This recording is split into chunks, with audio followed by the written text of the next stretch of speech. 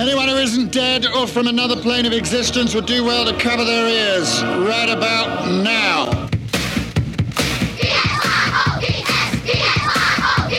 Garbage people.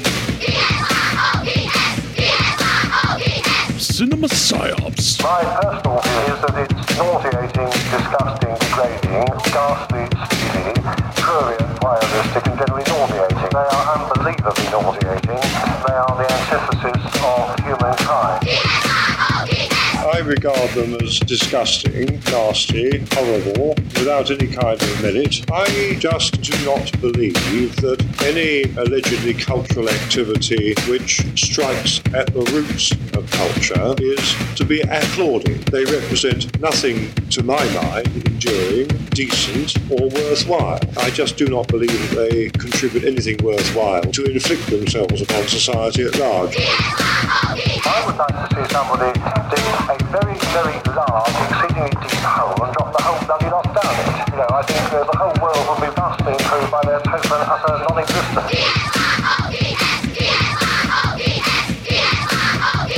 Cinema psyops with Hort and Matt.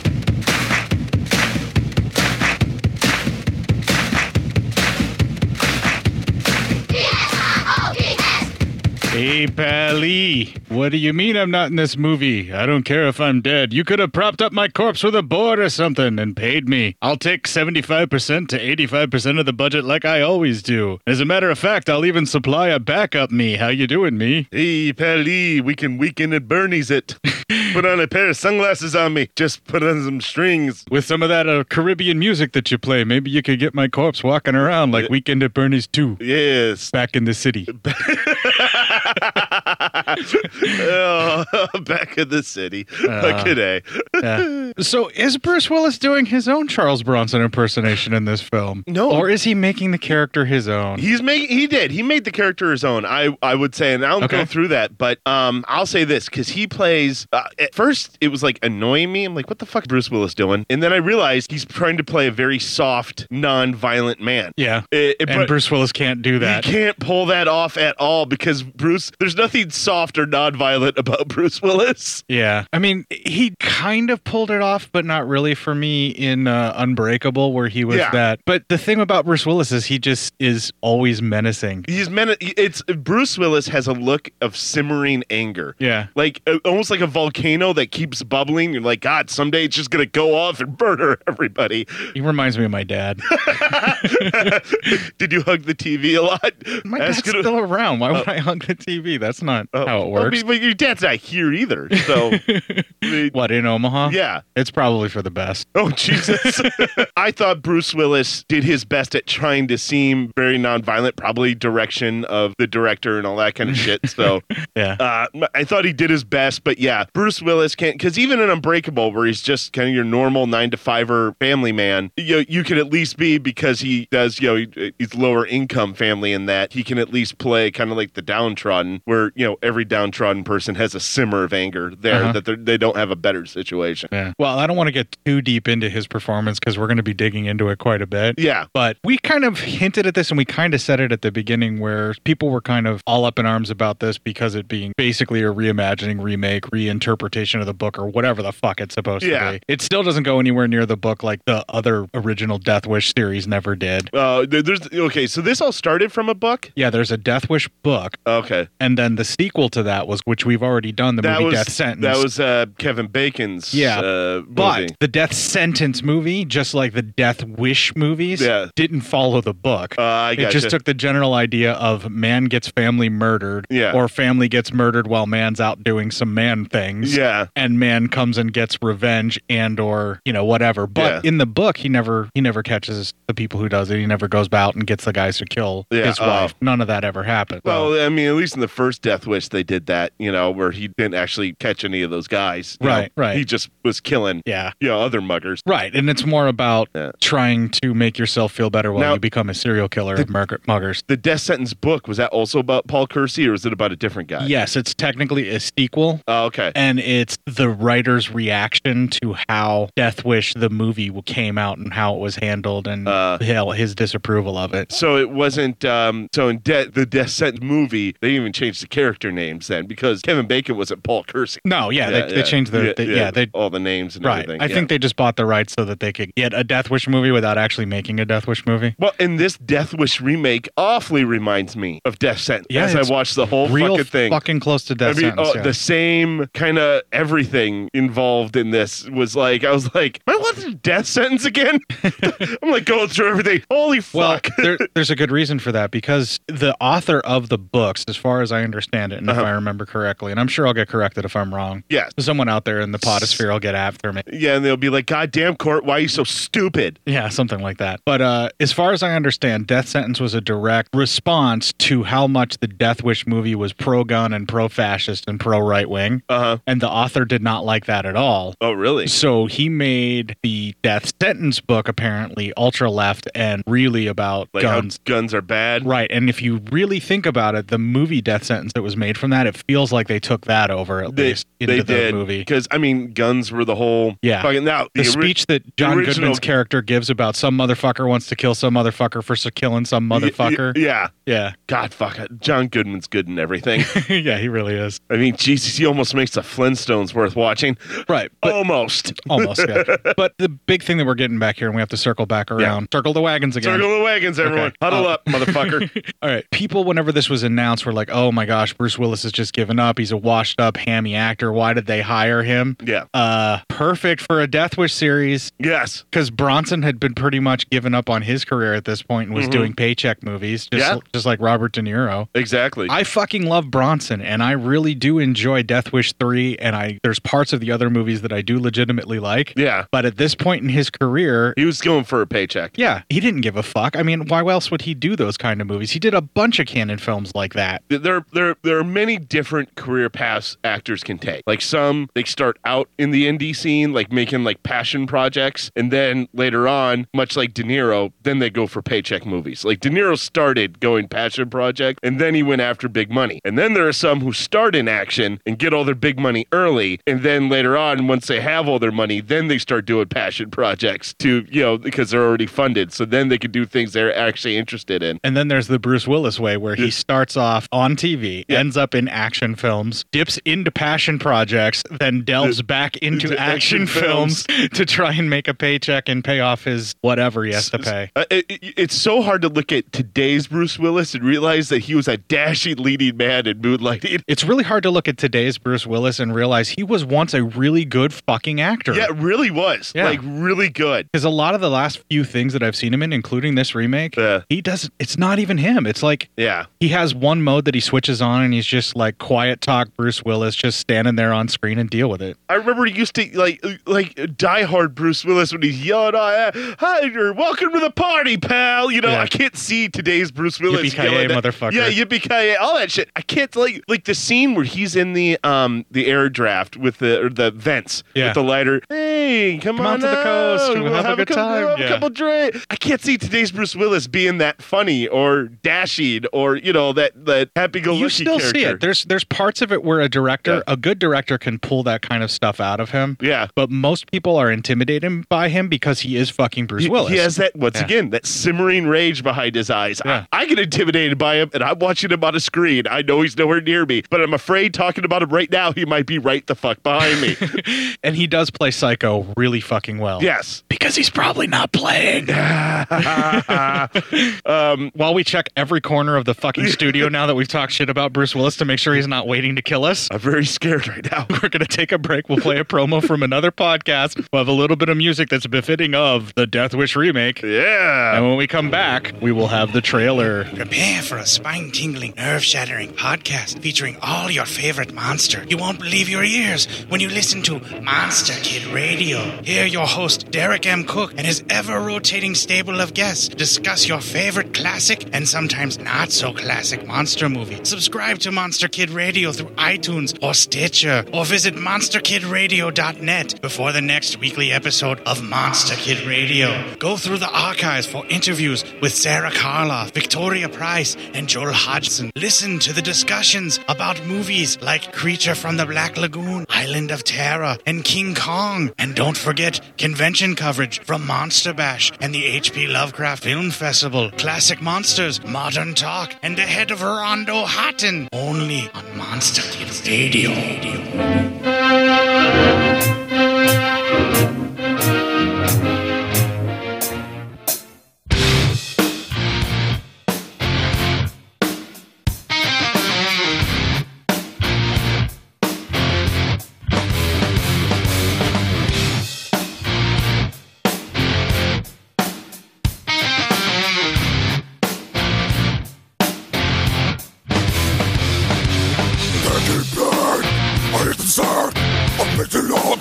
To be back, yes, I'm let loose from the noose that's kept me hanging about and looking at the sky, cause it's getting me high.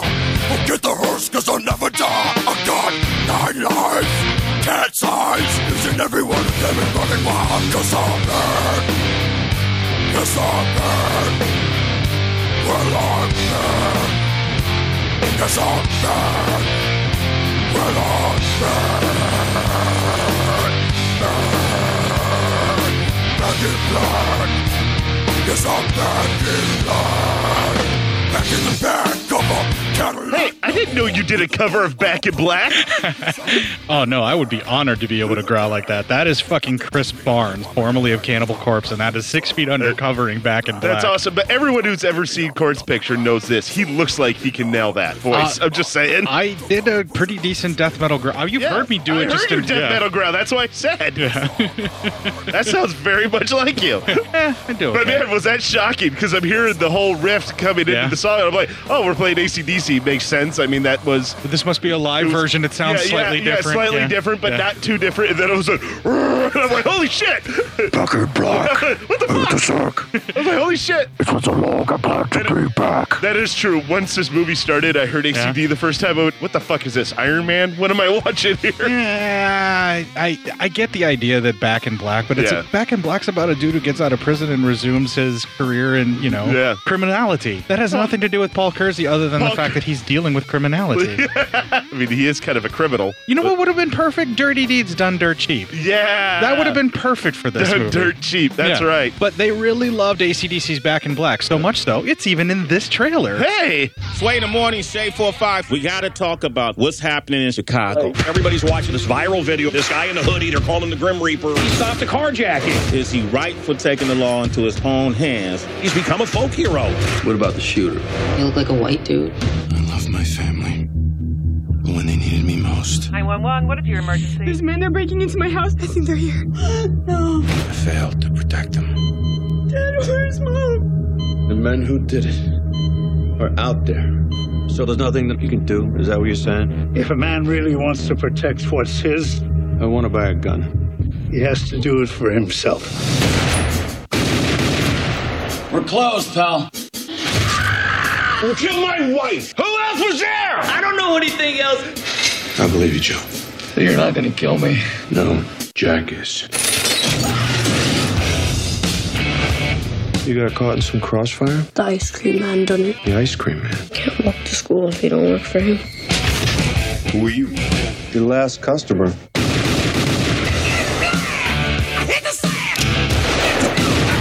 You're not a cop. Somebody has to do it. You're cocked, locked, and ready to work. I'll say. They called him a guardian angel. He saved my life.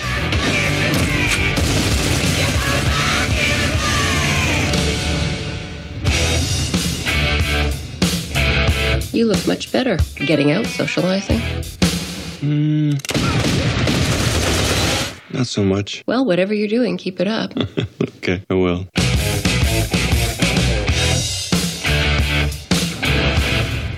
So that's the movie. There's a review. I'll talk to you guys later. Holy fuck. Thanks for taking every fucking clip I have and shoving it into the goddamn preview. That trailer is mega spoilery. Yeah. Mega spoilery. I mean, it's fucking done, man. Yeah, like, Dad, where's Mom? Dad, where's Mom? It gives you everything. It takes away every little bit of, like, fucking suspense that this movie would have. I mean, the best, most badass lines that they put it in there. I mean, fuck movie trailers, man. We get it, movie. You got Bruce Willis. We get it. Oh my God, that fucking How about sucks. showing us some of the other amazing actors that you have in your trailer? Right? You know? Jesus. I guess they did show Vincent D'Onofrio, so. Yeah, but only slightly. Yeah. Now, how fucking amazing would a Death Wish movie with Vincent D'Onofrio have been? Be fucking insane. If he was the fucking lead? Yeah, oh my God, if he was Paul Kersey? Yeah. Oh, it'd be insane. Because, like, even when he's in a movie like this, he still gives his all. He never not delivers. He and the lead detective stole this movie, Detective Raines. Yeah, and I love that guy, I too. love that guy. I can't remember his name off the top of my I get head. his name pulled up, but all throughout the movie, I fucking love him. And he plays a lot different. Like, he plays a cross-trained character because he does play the grumpy cop a little bit. Like, we're kind of used to seeing him, especially in Breaking Bad. Breaking Bad. Dean Norris is the actor's name. And he plays a grumpy cop in a lot of things, not just Breaking Bad. But here he also plays like this hopeful grumpy cop. Yeah. Like he's like telling everyone, have faith. We're going to really find these people. He's grumpy because he's on a diet, too. Yes, the only reason he's grumpy is because he's on a diet. That's right. Yeah. He's not like grumpy from years of seeing death and shit like his other characters. He's just grumpy because he's on a diet. Everything else when he's talking to victims, like, oh, just keep hope. It's going to be great. It sounds weird coming from that gruff fucking voice saying that. Have you seen the TV show Claws about the ladies who do the acrylic nail things? They have a nail salon, but they're involved in organized crime. I see he's in it. I've never seen it. He plays like a crime lord from the Dixie Mafia named Uncle Daddy is the name Uncle that he Daddy? goes by. Uh-huh. He is a bisexual weirdo. That's awesome. The fact that he's bisexual has nothing to do with the fact that he's a fucking weirdo. Like those two are mutually exclusive with his they character. always can be, yeah. Yeah. Oh my God, he is amazing. It's like really cool to see Dean Norris just reaching out in that show. Doing something different. That's awesome. The show is like equal parts amazing and frustrating at the same time for me because it does this weird stuff to it that I'm like, just be a normal show. Just show me the fucking criminality and the organized crime. What's with this like 5-minute music sequence where this couple's breaking up and they're singing about it? Why are you doing this show? It's weird for me to see the cop lady from Reno 911 play a serious role instead of comedy one. She is amazing. But I mean, I don't doubt that because I love her. Nisi? I can't remember her. Nisi something. I can't remember her last name. But she was great in Reno 911. She was one of the best things. Oh, yeah. I absolutely loved her in Scream Queens. Like, I developed a huge crush for her on Scream Queens. My wife would have me sit down one night. She goes, I think you really will like this. It's called Scream Queens. Yeah. And I watched one episode and I'm like, fuck, binge all the time. This is fucking hilarious. Yeah. I'm loving every minute of this. I also have a huge crush on Chad Radwell. Like, I have an unhealthy love of that man. I've watched things just because that actor's in it. I love how we're not talking about the movie at all. Yeah. No, the lead kind of mean girl actress and Emma Roberts. Anna Roberts, yes. Emma Roberts. Emma Roberts. Eric Roberts' daughter, by the way. I fell in love with her in her abilities when I watched her in American Horror Story. The first time I ever saw her in that, I thought she played a really awesome kind of character, and she played just a great character in this too. I'm like, God damn, she's got some chops on her. She can act. I loved her in Scream Queens. I'm not a huge fan of the Coven season that she was first debuted in. Okay. But as maybe not that, I like her ability to act in it. Oh, no, she's good. Yeah. All right. Speaking of an ability to act or lack thereof, ability to act being Vincent D'Onofrio, lack thereof being Bruce Willis in this movie. Hey, Court. Yeah. I heard you were talking about me and my ability to act. Hey, Matt, I heard you're doing an impression of me. I don't like it. Court, I heard you and Matt were doing impressions of me, and I don't like it. Whoa, Meta Willis, I can't handle this. Do the review. We just hit like 8 times the Willis. There you go, folks. 8 times Willis. 8 times Willis. All right. It's Death Wish Redo. Electric Boogaloo. Let's do it. Really? I don't know. Back in the city. Yes, back in the city. Death Wish Redo. Electric Boogaloo. Back in the city. Where we're all going to save that rec center with violence and blood. All right. So. The rec center being your daughter. We begin the movie with an opening montage with some news and 911 calls. And because I'm a shitty person for doing podcasting, that's our first clip. 911, what is your emergency? I just shot my brother.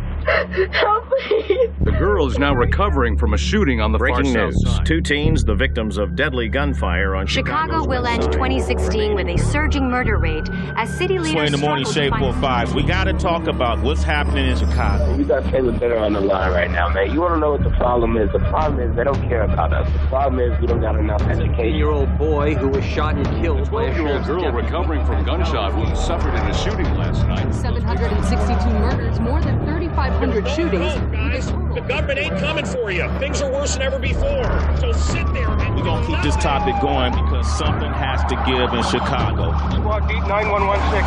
Emergency, 10-1 emergency. Shots fired at the police.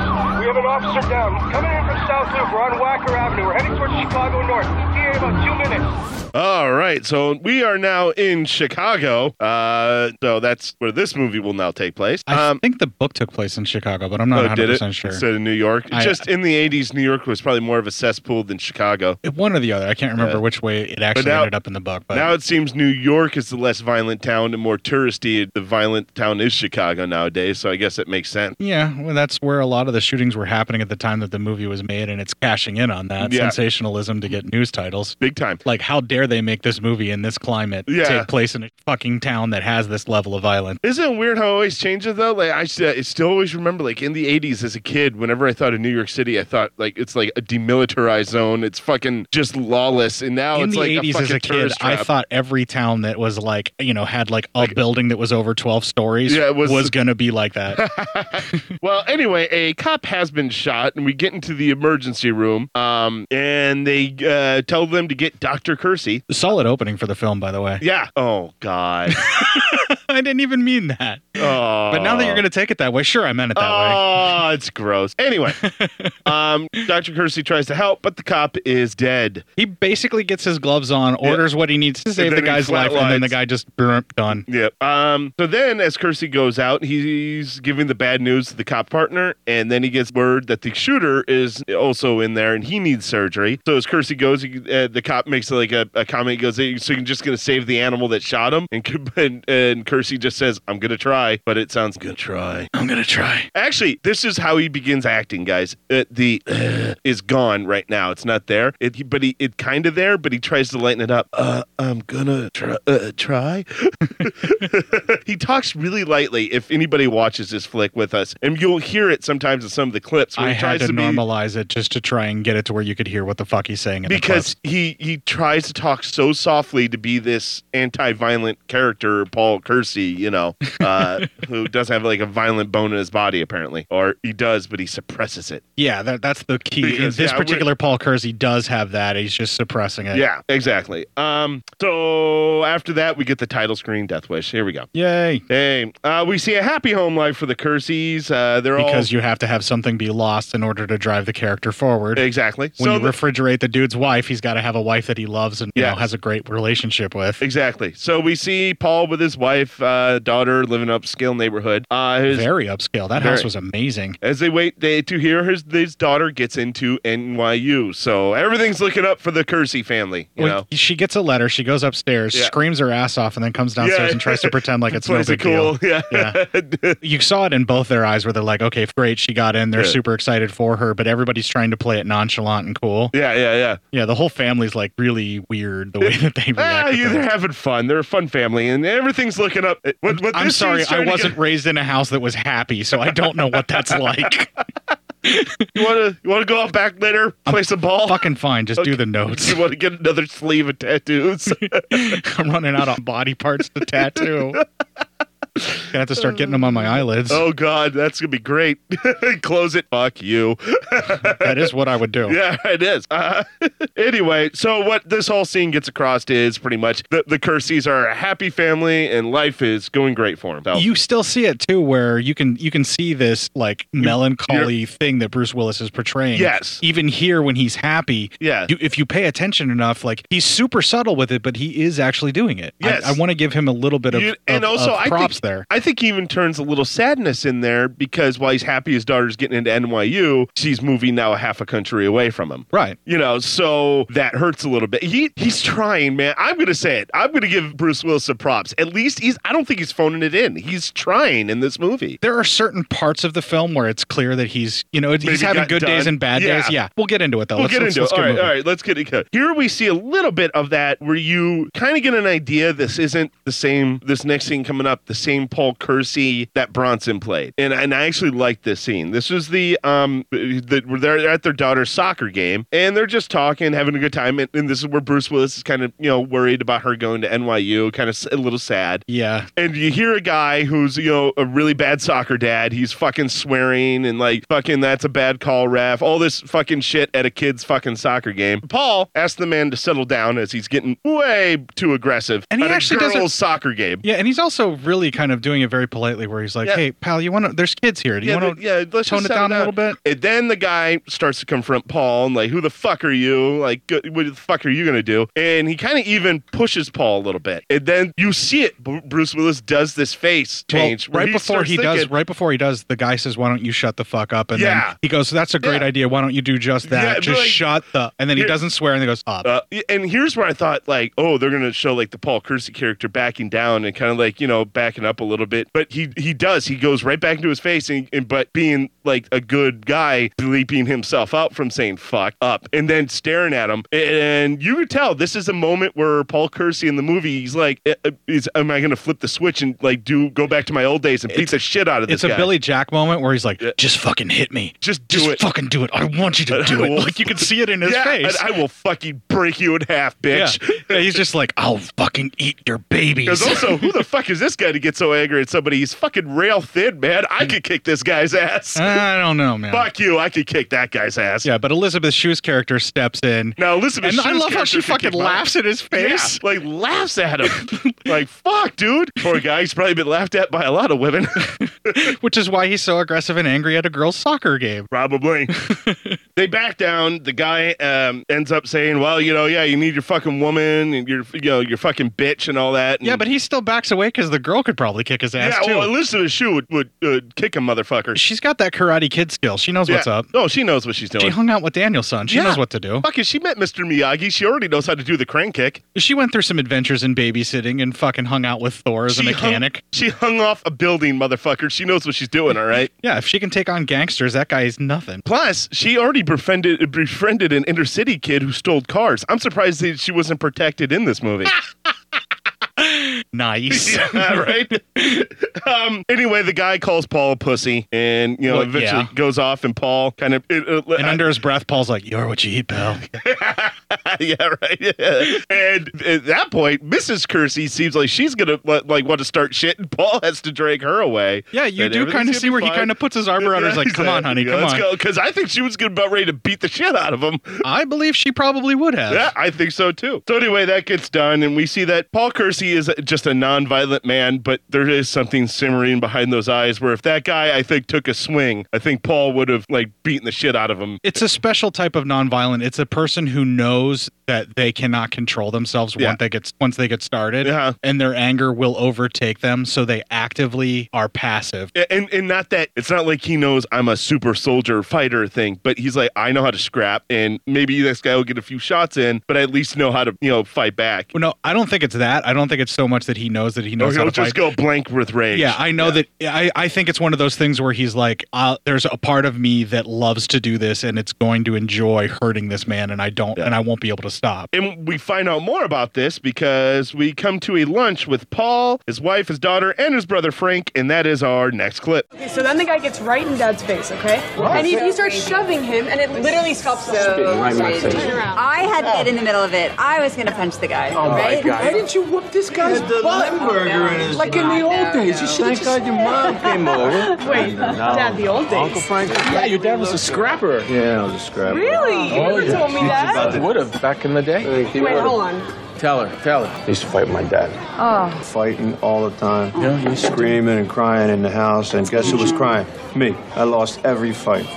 Still love you, Dad. You should take Krav Maga. You study that. This way, when you go to college and these guys, when they get a little too aggressive with you, you know what to do. I'm not. Yeah. Don't look at me like I don't know what to talk about. I was just saying, maybe I already know it. Jordan. All right. See seriously, she trains Monday, Wednesday, and Friday. This one. Watch out. Really? I'm training, and I actually found a boxing gym in Tribeca that all the supermodels go to, so I'm going to start going there. And speaking of college, how about your PhD? You're almost... Oh, that's very nice of you to remember. Yes, 15 years in the making. I am soon to be a doctor. Cheers to Mom, right? How about that? Two doctors. Believe it? Are you going to call me doctor? Yes, I am. You are? Dr. Baby. Dr. Kersey. You. How about two Kerseys that aren't doctors? How about cheers to us? Non-doctors. How much? $2,000. What, $2,000? What? Hey, man, I've been convicted of a crime. I mean, it's not like I'm a criminal, but... It's cashmere? It's okay. All right, thanks, man. Paulie, thank you. No worries. Damn, that deep dish pizza in that scene looked amazing. Did it not? Oh my god. Oh fuck, that looks so good.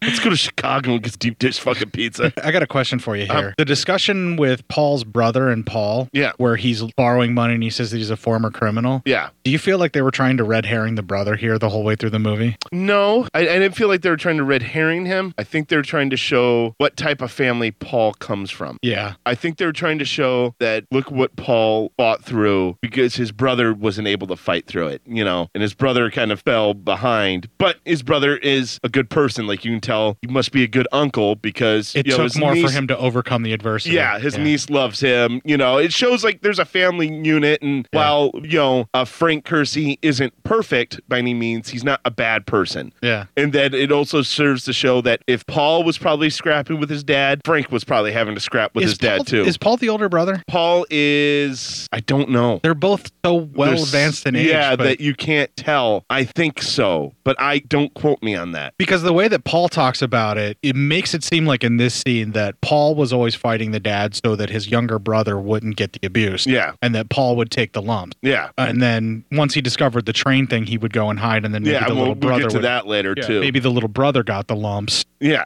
From the dad as well. Yeah. Maybe that's how it works. But you kind of see like the way that Frank reacts with his brother, it makes you feel like he's the little brother who looks up to Paul. He does. In effect, he does. You can tell he looks up to Paul, and you can tell it's not, Frank made mistakes. He is not a bad person. And you see that even more later on in the movie. He probably went for easy money, did something stupid, and he's like he said, I'm not a criminal. Drugs or something. Right. He said, like, I'm not a criminal, but I've been convicted of a crime, so it's hard for him to find a job, and that's why he needs the money. Yeah, exactly. And see, I got the feeling like whenever they did that, I went, oh, movie, don't make it his own family. Like the first time I watched it. Okay, I will say this. There was part of me that was like, maybe something Frank does causes people to go after his family. Right. And that would make me feel bad. Okay, now I get what you mean by the red herring thing. Yeah. Yes, I did think that. I thought, oh shit, something Frank's involved in. Right. And he owes the wrong people money. Did he basically offer up robbing his brother when his brother's out, and that's where it all comes I didn't go from there. As well? I didn't go there. That's what I was thinking the entire time. That could be too. Yeah, I could see that. I went with just he owed the wrong people money, and like let's say Paul gives him the $2,000, but it's not enough. Or not. Well, it's enough, but he blows it at the track when maybe it's a gambling problem. Then he can't pay anybody back, and then the guy finds out. Well, hey, your brother's rich. I'll just take it from that, or it's a message. It feels like at some point this was in the script that's the way they were going to do it. Yeah, and then they abandoned it. Yeah, because there's a lot of stuff like that in the movie. But let's continue. Yeah. All right. Well, anyway, they're getting their cars from the valet, and we see a guy with Paul notices a guy. He has MJ tattooed on his arm. He goes, "You're a big Jordan fan." We're in Chicago, or he's a Michael Jackson fan. Yeah, it could be. But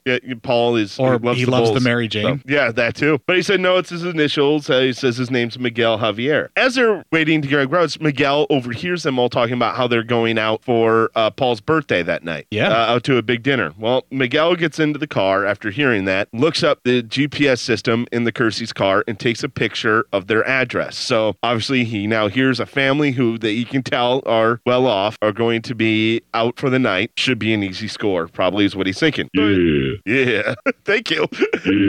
Yeah. It should be an easy score. It should be. Yeah. I don't know why Ricky's encouraging people to go rob other people. Ricky has his own agenda, and we should respect it. Fair enough. All right. So anyway, it is now time for Paul's birthday dinner. They're all getting ready, and Paul gets a call from the hospital. He has to, the doctor who's going to cover for him tonight has like 100 and some degree fever, and so Paul has to go into work. He's got a fever, and the only prescription is more cowbell. Yeah, and but you have to be at home for that cowbell. You got to let the cowbell settle in for about 24 hours before where the fever will go down.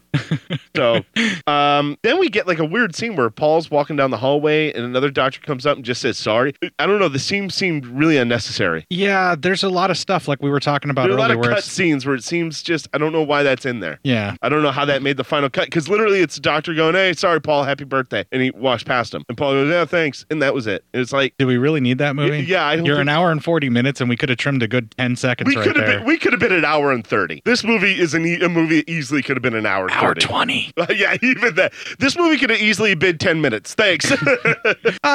There's some legitimately I'm good saying- stuff yeah, in no, there. but I'm- yeah. I was just I fucking don't joking disagree around. about that scene. That's one that could have been easily I dropped. just put in my notes. I'm like, that was weird. Why are we? We started. I'm like, well, maybe something's going to happen here. And then it cuts right away again. I'm like, why the fuck did that? You could have even kept that scene where he's getting ready to go do a surgery and that doctor says that to him when he does the one surgery when they find out what happens later on in the movie. Yeah. Why even put it in there? That makes no sense to be there. Yeah, I don't know. Anyway, the mom and daughter get home from grocery shopping. They're going to make a cake. Yeah, that was something that they discussed, that since they can't get his favorite cake at the Right. restaurant. But that- she's like, why don't we just like go pick it up and then bring it home and then we don't have to bake? That Jordan the daughter's making a lot of sense. like that they can just pick it up from the restaurant, that she doesn't have to actually she bake goes, the cake. well, but this could be made by us. The mom was like, this would be made by us. It's not going to be the same. It'll be like the same, only not as good and stuck because we made it ourselves. Exactly. Kind of like when I tried to make my wife breakfast, for like Mother's Day. I could do it, but it'll just go horribly and no one will eat. She's basically trying to pass the time till Paul comes home. Yeah. That's why she's making the think that- cake. yeah. And she wants some mother-daughter bonding time. Yeah, Lucy asks Jordan to go upstairs to grab her iPad. She does. And as she's up there... Yeah, because the recipe's on there already or something. Yeah, but Lucy also breaks out a recipe book, and as she's looking, she knows like a page get flipped on its own. She looks up and she sees that a small pane of one of the windows has been broken, and like there's wind coming in. Mm-hmm. And that's when she's getting a little curious about this. Well, no, she's not curious. She gets Well, she's a uncomfortable little- and gets uncomfortable. real stressed And then fast. she's walking, and then she sees like muddy footprints. Yep. And that's when then she starts yelling at Jordan to come downstairs right now.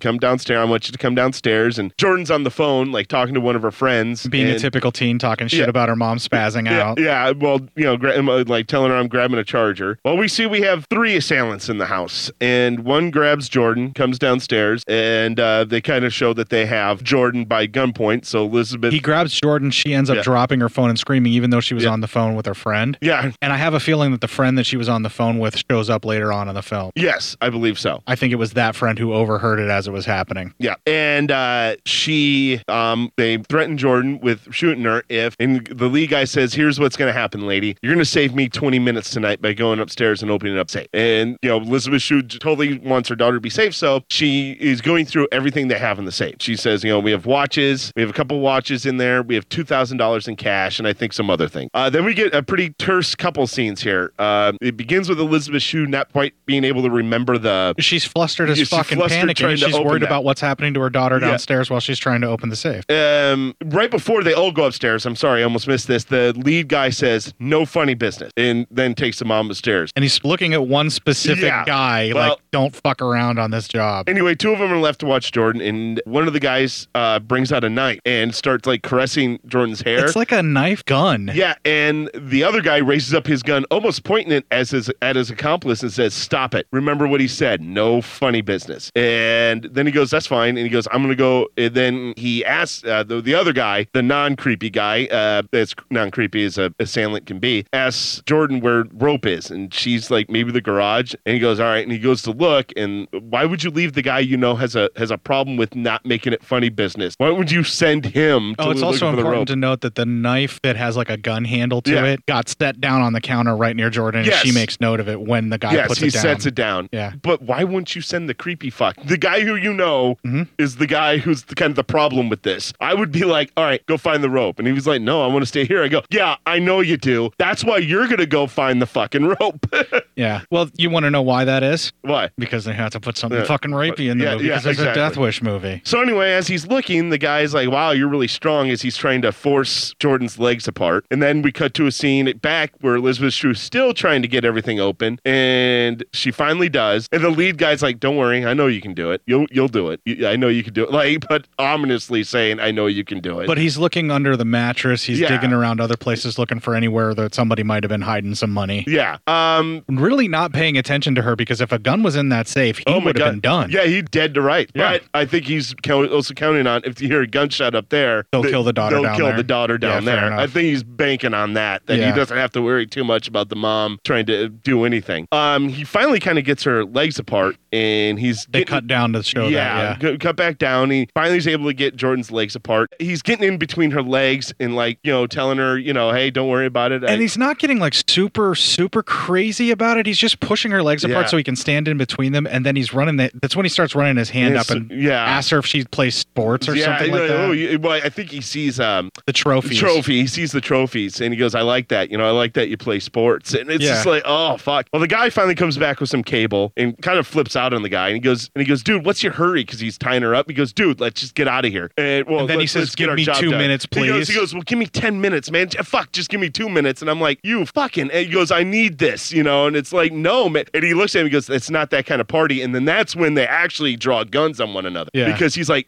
you're fucking this up, and I'm gonna. Well, the one guy calls him like a pussy or some shit like that because he wouldn't let him do it, and then he pulls a gun on him, and because of this little confusion, that's when Jordan uses that to her advantage. Yes, because of the confusion, Jordan picks up the knife and slices the guy's face because he's a rapist fuck. Yes. Now, right at the same time, we go back up. Elizabeth gets Lucy gets the safe open, and they get all the stuff into the bag, and then they head downstairs. Right as they come downstairs, that's when the face slashing scene happens. Jordan gets pushed to the ground. The guy takes off his mask and screaming about how she cut my fucking face. And then the lead guy's like, "You fucking idiot! Now she can see your fucking face." Yeah. Then that's when Elizabeth Shue realizes, "Fuck, this is going to be bad." Yeah. Because now there's no way they're letting us out of here. So she elbows the one guy kind of in the face, doesn't she? Yeah, or neck or something. She elbows the lead guy in the neck or in the face, and then takes the boiling pot of hot water and throws it in Rapey McMurray-person's face. Yeah, which it's really good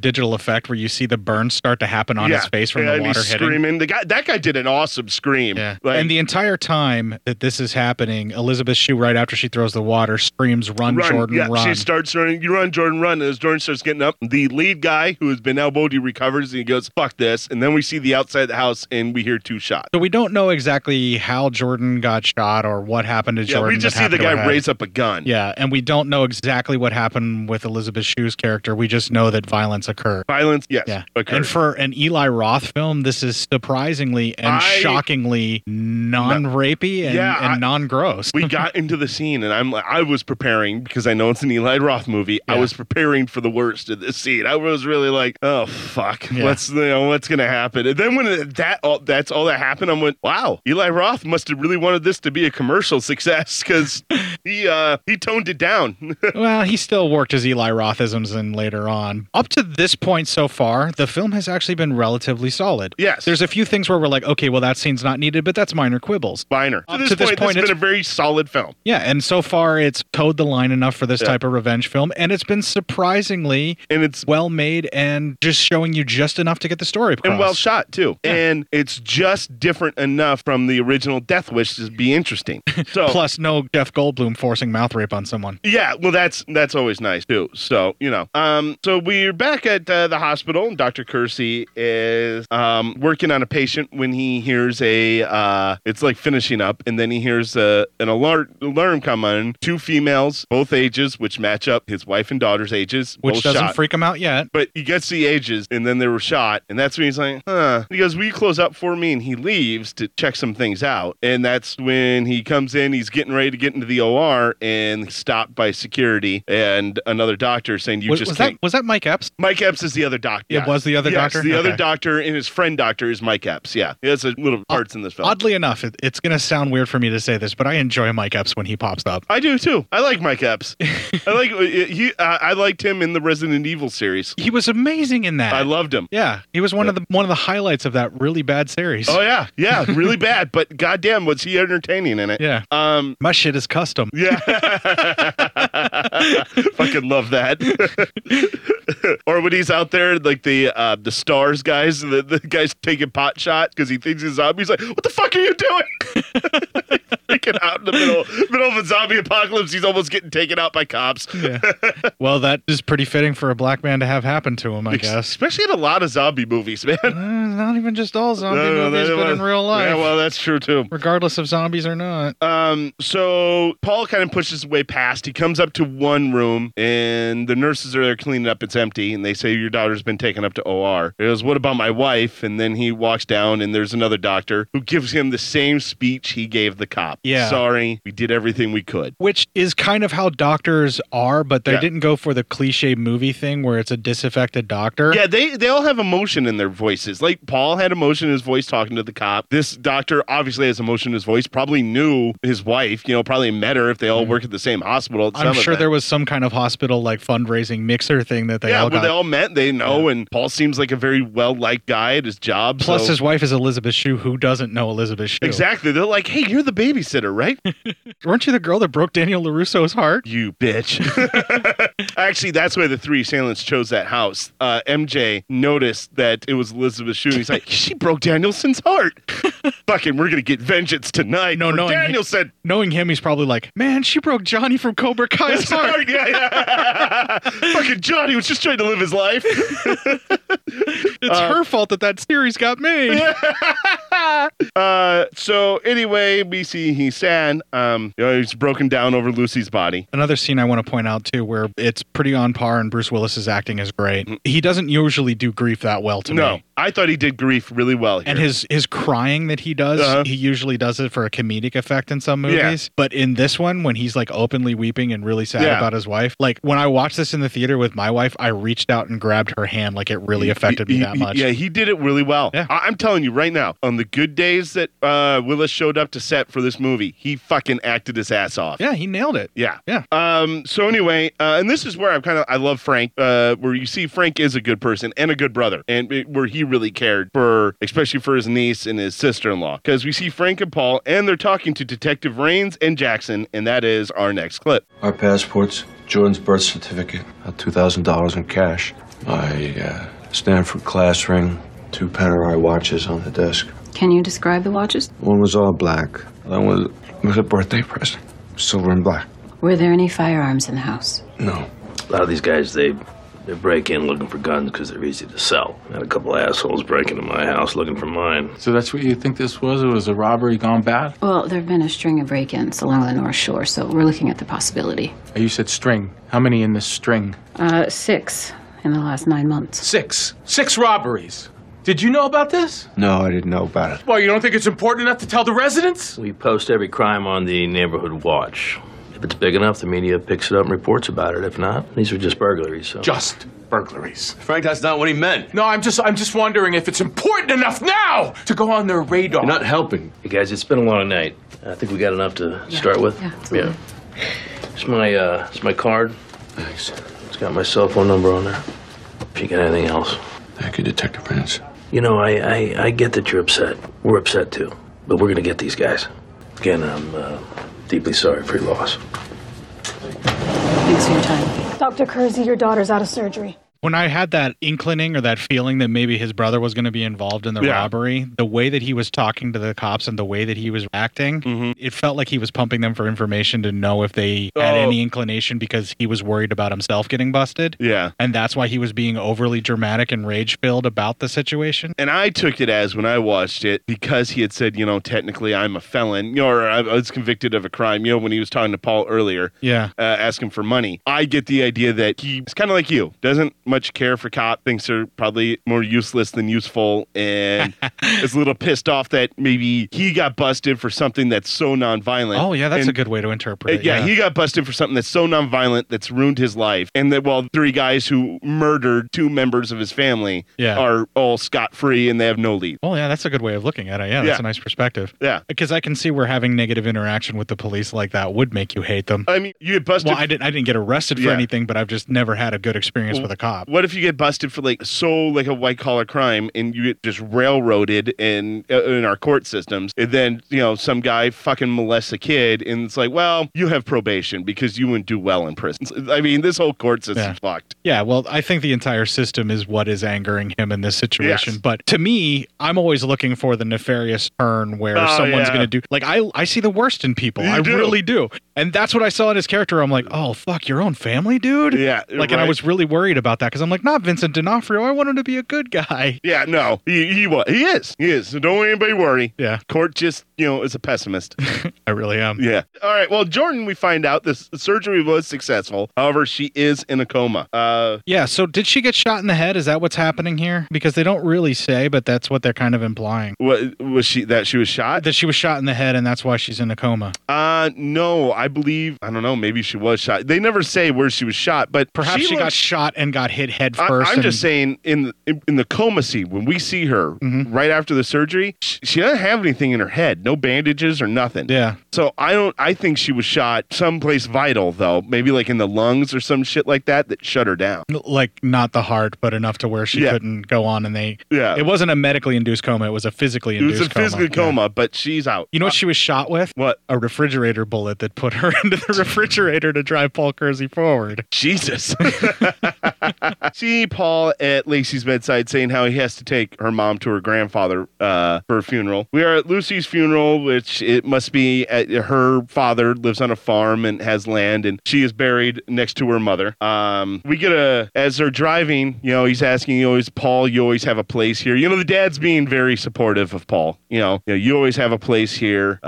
You almost like saying, when your time comes, I hope you're buried out here too with all of us, Yeah. Like he'll be buried up there, and the dad will, and then maybe Paul will. Very typical salt of the earth, rural American kind of guy. As they're talking, almost a trope. Yes. This guy, because he's so kind-hearted. And then as we're driving, he's asking about the investigation. Paul's kind of explaining. He slams on the brakes and gets out, and you're like, this is kind of weird. Like he's staring, and then he's staring out into almost seems nothingness. He catches Paul so unaware. Paul almost eats the fucking dash. Yeah. Well, and at first I'm thinking, oh shit, he's gonna like flip out, like you fucking idiot. You're fucking costing me my daughter's life, and because all this we're shit. expecting him to act like fucking Bronson would in this scene, because that's the kind of guy that you're expecting him to be. And then he gets in, he goes, damn poachers, and he goes, we're gonna get them, get ready. And Paul's like, what? And he cuts through the lawn, and you see a bunch of guys surrounding one of his animals. Actually, I don't even think it's one of his animals. It's just they're hunting in his field and it's posted land. Poaching, yeah. So he gets out and he starts shooting at them, and they run, and he doesn't hit them, but he scares them enough that they get away. It's clear that he's purposely shooting over their head, but he's letting them know that I will fuck you up if you don't leave. Paul comes out, and we get a pretty good anti-cop speech from the dad saying cops are only there after things happen. You have to be able to prevent it. Yeah, why wasn't that a clip? What? Why wasn't that a clip? It almost was. You know why it wasn't a clip? Because you're not me, and you knew that I would be like, fuck yeah! Yeah, you would we'd be here for 3 more hours as you gushed over that clip. Yeah, you realize that this is the segment where he goes off to the cabin or Arizona or whatever, where he prepares for what he's going to do. This is his come to Jesus moment where he's like, well, fucking A, he's right. No, this isn't come to Jesus. This is sign the dark book and become one of the executioners. Yeah, exactly. Because Jesus wants nothing to do with what Paul Kersey's about to be about. Exactly. Anyway, we come back into the city. Cops are getting nowhere with Jordan's with the case. We see as you talked before, we're back at Jordan's bedside, and her friend is reading to her. Reading her like an economics book. It's her summer reading list that she had. What fucking colleges give you a summer reading list? The good ones do. Apparently. Yeah, the ones where you must be prepared ahead of time, so read this in the summer. Because this is her friend who she's going to NYU with. Or would have before she took a bullet. Yeah, right. And, as far as we know now, and anyway. Paul was very happy, though, to see his daughter's friend there. And, a good support system. And really the daughter's friend where she's like, maybe the whole thing about her reading to her, she's like, well, maybe this way she won't fall behind. Yes, that's what she said. Like, it's not going to do her any good to read her a book that she doesn't know, but maybe it would be a way that it'll sink in or something like that. Osmosis or something like that. Yeah, and it's just a friend who's trying to be supportive. Yeah, or in sad. I mean, it seems like that was her best friend. They had a lot of plans for a future, to have fun together, college stuff, so. The way that the daughter reacts whenever the uncle brings up wrestling with boys that, or being able to defend yourself against boys who get a little aggressive. aggressive. Yeah. You get the feeling that maybe Paul Kersey's daughter doesn't like guys, and maybe this isn't just a friend. Maybe it's her girlfriend. I didn't get that feeling, but once you say it, you can see it. I mean, I wouldn't doubt it, but... See, that's me thinking Eli Roth would do something like that just to try and throw it in and make it like somewhat salacious or whatever. Yeah. But if that's the case, if it was there in the script and that was the idea, they handle it rather non-salaciously. Yeah, and, rather delicately, yeah. you know. And who cares what she's into? Yeah. And that's not what it's about. It's Nobody's business. Yeah, once she's in the refrigerator, it's all about Paul getting revenge about her being put in the fridge. Yeah. It doesn't matter who she wants to No bang. one puts baby in the fridge. No one puts Jordan in the fridge. Yeah, right. Elizabeth Shue, however, But can he be put in calls the fridge. everybody baby. So, I mean, that's what Bruce Willis does. So, no one puts baby in the fridge. We see Paul, he's at a psychiatrist's office, and that is our next clip. I can't sleep in our bed, so I sleep on the couch, watch TV until I pass out.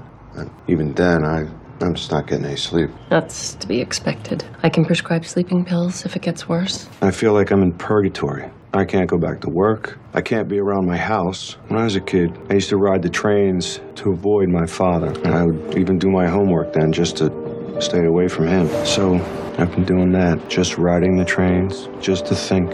I wish I could say everything I see reminds me of Lucy, but everything I see reminds me of them, the men I've never seen, the men who came and took her from me. Detective Kevin Raines of Chicago Police Department. This is emergency. Please dial 911. Otherwise, please leave a message. I thank God for Jordan. I try to stay strong. Good, clean cut one. With as many as 90 shootings in a week, violent crime in Chicago is now at a 20-year high. But it's hard to escape the feeling that I failed. Failed to protect my wife. Failed to protect my daughter. Failed at the most important things a man does. Here you go, kid. Thanks, man. No, it's not a U. E. Kersey. Right. Kersey. Detective Raines isn't in. Would you like to leave a message? Yes. This is a process, and it's going to take time. I know it's a process. I'm just starting to wonder about the result. That's all. All right, here is where I really feel like this is one of the days where Bruce Willis showed up and he's like, I don't want to do this psychiatrist couch horse shit, because he's so flat and so dead and just so you can tell it's not him portraying it like I don't want to feel anything, so therefore I'm numbing myself emotionally. This is Bruce Willis not wanting to do these scenes. Yeah. Like him riding the train, all this like sad mopey shit, he doesn't want to do it at all. Like the actress playing this. It's like, I don't know. Either that or he just woke up on the wrong side of the fucking bed. Or shitty and... Yeah, because he's really clearly not even trying. Bruce Willis is the kind of guy, like, to lift back the veil, everyone, Court right now is suffering from a severe migraine, and he put his game face on and is doing the show like he's, like, not in pain at all. Bruce Willis has no game face. Either Bruce Willis is feeling great, or Bruce Willis is in a shitty mood, and you know it either way. You can't, like, there are people out there, like, Court is one, I can do it too, where I could be in a shitty-ass mood, or maybe even afraid I'm having a heart attack, but God damn it, you put your game fucking face on and you do, you go do your job and you fucking do it well. Bruce Willis is the kind of guy who just lets his emotions run all over him. If he wakes up in a pissed off mood, then he's like... I don't know if he's always done that or if it's just that his current success has afforded him the ability to be temperamental like that. But there are stories of him being difficult on sets like this for a while now, so I'm pretty sure that might be the case. He's just a grumpy old man now. Well, so am I, but I'm powering through it. But we're not quite that old yet, but I mean, we're getting there. We're not Bruce Willis old, but we're not Bruce Willis old yet, but we're getting there. All of our best years are behind us, and there's very few years ahead of us, Matt. Wait, those were our best years? Sadly. Oh, God. My life is so sad. I know. Now do the notes. Okay. I have time to pull myself together. Game face. All right. I'm not going to cry. I'm okay. I'm not going to cry. I didn't cry. Kersey goes to a police station, and the cops are nowhere with the case. And there's pretty much nothing that Paul can do. And Paul keeps asking, can I hire a private investigator? They won't take criminal cases. Again, I'm surprised you didn't grab this as a clip, because this is very important story stuff. I thought about it, and for some reason, I just instead wanted to write it out. Because you were afraid I would start railing against the cops? Exactly. I will say this. Dean Norris's character in this film, Raines, is what a cop really should be for the most part. There's a certain point where he has a turn where I'm like, come on, Raines. Looking back on it, I really should have grabbed that as a clip, and I really thought about it, and then I just kind of went on with the notes because I was kind of in a mode of doing notes. It's much better than the fucking psychiatrist bit. I would have skipped over that. I guess I went through the psychologist bit. I don't know why. I just like to go through Kersey's mindset. Yeah, no, because that's part of what this show is the psychology behind it. It's just that particular clip was bad. As Kersey looks up, as he's talking to him, he sees all these Post-it, and he's like, what's that? And he goes, those are all the unsolved cases that we have. The blue ones are all unsolved, right? Yeah, the blue one. And he goes, now most of them, he goes, don't bother. Most of them are just gang on gang violence. That's almost all of these are gang on gang violence. Yeah. And he goes, and the third killing each other, I don't even care. It's less pretty work much for what he's him kind in of the saying. end, Yeah, less work for me. I don't really care. He goes, it's the ones like your family. Those are the ones that bother me. And he goes, but I need you to have faith in the system. And that's when Paul looks back on the board. He goes, I wonder how much faith they had. Yeah. Thinking about all of them. So because of this stuff where he's working with Dean Norris, it feels to me more like Bruce Willis gave a shit this day that they were shooting this Yes, scene. he did, because he played a great. Well, and Dean Norris seems to be a very generous actor where he will give you everything while he is acting with you. Or he's going to give you a lot to work with. Yeah, he really does seem like a very generous actor. Yes, he does. All right, that night, Paul is walking and he sees two guys kind of hassling a lady. And if by trying to commit sexual assault you mean hassling, then yes, he's hassling. Yes, there. As he tries to intervene, he gets the ever-loving shit beaten out of him. Yeah, they stomp his guts in. Yeah, they really give him a number. While he may have been a scrapper in his day, he still succumbed to a sucker punch like anybody would. Like a bitch. Those guys sucker punched him like a bitch, so. There's no rules in street fighting. Have some honor. There's no honor in street fighting. It's not pugilistic rage. There could be honor. Street fighting. There could be honor in street fighting. If I'll admit you can run anarchy if you admit there's honor in street fighting. There is no honor in street fighting. Well, then you can't run anarchy. No, Matt. It's the Captain Jack rules of how you survive for street fighting. There's only two rules: what a man can't do and what a man can do. Yeah, all right, I get you. Yeah. So anyway, Paul is at home laying on his couch because he can never sleep, and he's watching a gun store commercial, including one little bit in the movie. I noted this. I go, look at that, a gun hiding drawer. I wonder if that's gonna come back. Oh yeah, that was the most obvious foreshadowing you just ever. Sit there, you're like, oh yeah, that's not gonna come back or it nothing. Looks like a really nice fucking coffee table where you're like, oh yeah, that's gonna be important. That's gonna be a thing. It's a thing. Thank you, Dave. Thanks, Dave. Thanks. Yeah. And also we just want to point out too the things that the lady's saying while she's doing this, where she like fires a big fucking gun and is like, and it's a very attractive woman. Yeah, it's sexualized the way that she's firing the gun. It makes things move and jiggle and stuff. It's very much like any beer commercial with girls in bikinis with sports cars that drink this beer. This could be your life, you jet setting motherfucker. Right. And then she'll turn to the camera and she'll say things like, cops never show up in time. You call them, they're there 7 minutes later after you and your entire family have been slaughtered. Therefore, you must buy our guns and you can take care of yourself. It's self-reliance. You must kill with our guns. And now here's me in a bikini. Firing said gun that will save your family. Because you'll be a real man when you buy this gun. Cha-ching, cha-ching, cha-ching, cha-ching, cha-ching, cha-ching. The NRA just got another $1 billion from Russia. Anyway. So after all this, Paul goes into that very gun store. He starts like... And the lady in the commercials working the counter. Yeah, she's working the counter. She's selling them, like telling them all the things of what it takes to buy a gun, like the paperwork. And Paul's starting to notice all the cameras, and then he gets a little bit more freaked out about all the paperwork he has signed. Yeah. Because everything's registered, Yeah. You can't be a good guy with a gun going out and murdering bad guys with guns. When your gun is fully traceable. Yeah. And you're on camera buying said gun. Yeah. So he says he's going to have to think about it and leaves the store as he's like, well, fuck, back to the drawing board. And I use the term good guy with a gun loosely because nobody who's actively going out to murder somebody else with a gun is technically a good guy. At this point, I was wondering, do you think Paul has decided I'm going on a vengeance killing spree, or is he still thinking about it? Like, is he still hesitant? I think that wanting to stop other people from being victimized is a drive that he has because what happened to his wife and his child and there were no repercussions. So I think that he is toying with the idea. What they should have ended up having him do is something similar to the scene where he first started with the sock full of quarters. Yeah. He should have had a knife or a scalpel, something from the hospital where when the guys went to beat him down, like he was able to get like a jump on them. Or not necessarily a jump on them. Like, let's say the same thing happens with the guy sucker punches him, they're kicking him in the ribs, but he has a knife on him or a scalpel on him that he took from the hospital, and he hamstrings one of the guys. The guy falls over, the other guy goes to kill him, and then he stabs that guy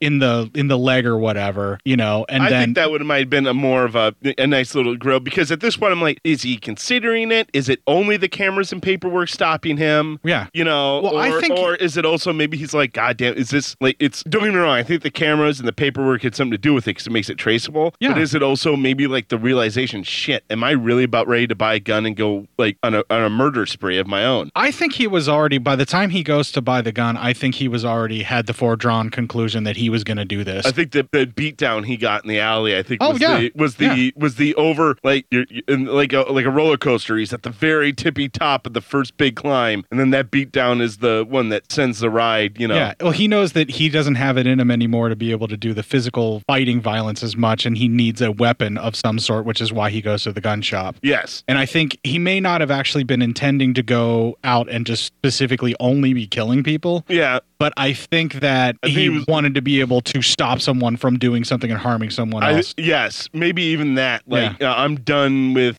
being a bystander in life. I'm not going to let another person get victimized like my wife and child. And it also could be this. I'm done being a victim. Because technically, even though Paul wasn't there, he's a victim, yeah. He's a victim of this crime as well. Yeah. And maybe he's tired of being the victim. He was a victim to his father. Yeah. He's kind of a victim to his brother, giving him money and bailing him out.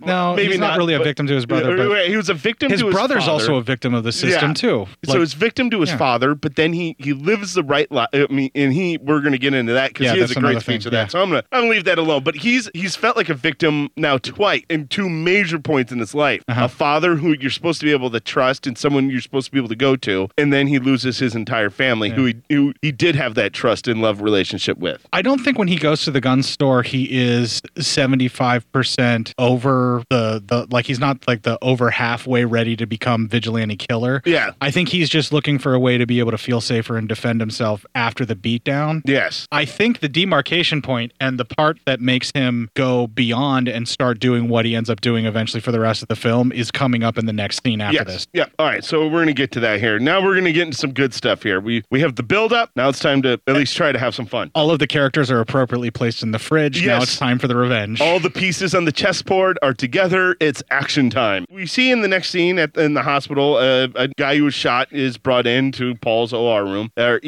and Paul, while working on him, sees a Glock falls out of his pants, out of the bottom of his pants. It must have been hidden. Paul sees it and quickly just kicks it underneath the cot as they work on him. How does a Glock fall in an OR room and no one hears it? I don't know. I was like, It's like the tree in the forest. Yeah, right. Hey, listen, man, if you're going to ask questions now about this kind of shit, we're going to end this review. Just have blind faith, all right?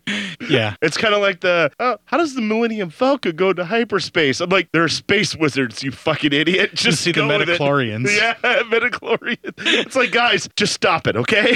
What I'm getting at, though, is what they should have done is he should have seen the gun starting to fall and caught and it or caught something. it up against the bed and then let it slide down his leg quietly. Something like that, Like to yeah. make it more active instead of he's And the that would- only one in the hospital room that hears it fall. And also, that would have been a little bit more suspenseful. Like, Yeah. it's Like, the can gun he gonna get hit the gun away? floor? Yeah. Can he get it? I think that, dude, that would have been a great scene. Right? That would have been a good suspenseful Because scene. he's operating on the 'Cause guy you while want him trying to get this gun. Yeah, you want him to. while trying to capture Yeah. the gun and let it and slowly also, slide and down. Yes, if he was actively operating at the same while time. he's doing it, that would have been God, so fucking cool. That would have been fucking sweet. Yeah, but Eli Roth can't pull that off. No, Eli Roth is a piece of shit. So anyway.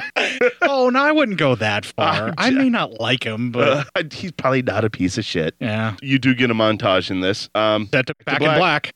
Paul, we see, is using YouTube to learn about the Glock, how to take care of it, how to shoot it. We see more of this montage is him as he's learning about gun care. He's in surgery. He's learning how to shoot the gun. It's important to note one of the sequences in the montage that's actually really cool. And this is, I have to give the filmmakers credit on this. He is pulling bullets out of people as he's putting bullets into the gun. Yes. The sequence that he's doing, he's firing a gun as trauma into, like, patients a are coming sign. in. Yeah. Yeah. And like he's learning how to shoot it. He's slowly and meticulously. It's basically like he's applying his surgical skill into like learning and being a better killer. To be the kind of surgeon Paul is takes so much concentration in schooling, and it's almost like all the work he put into like being a doctor, he's now putting into learning how to take care and shoot a Glock. Well, and the way that they're trying to equate it is by day he's a life saver. At night, he'll be a life taker. Yeah, exactly. Yeah. But I mean, but it does show. If you take like a person who works really hard to become, especially like a surgeon who, has to know so much. And if they put that work ethic into anything else that they put in to learn how to be a surgeon, they're probably going to be really good at other shit too. Well, it's like me when I became a coder and then I applied that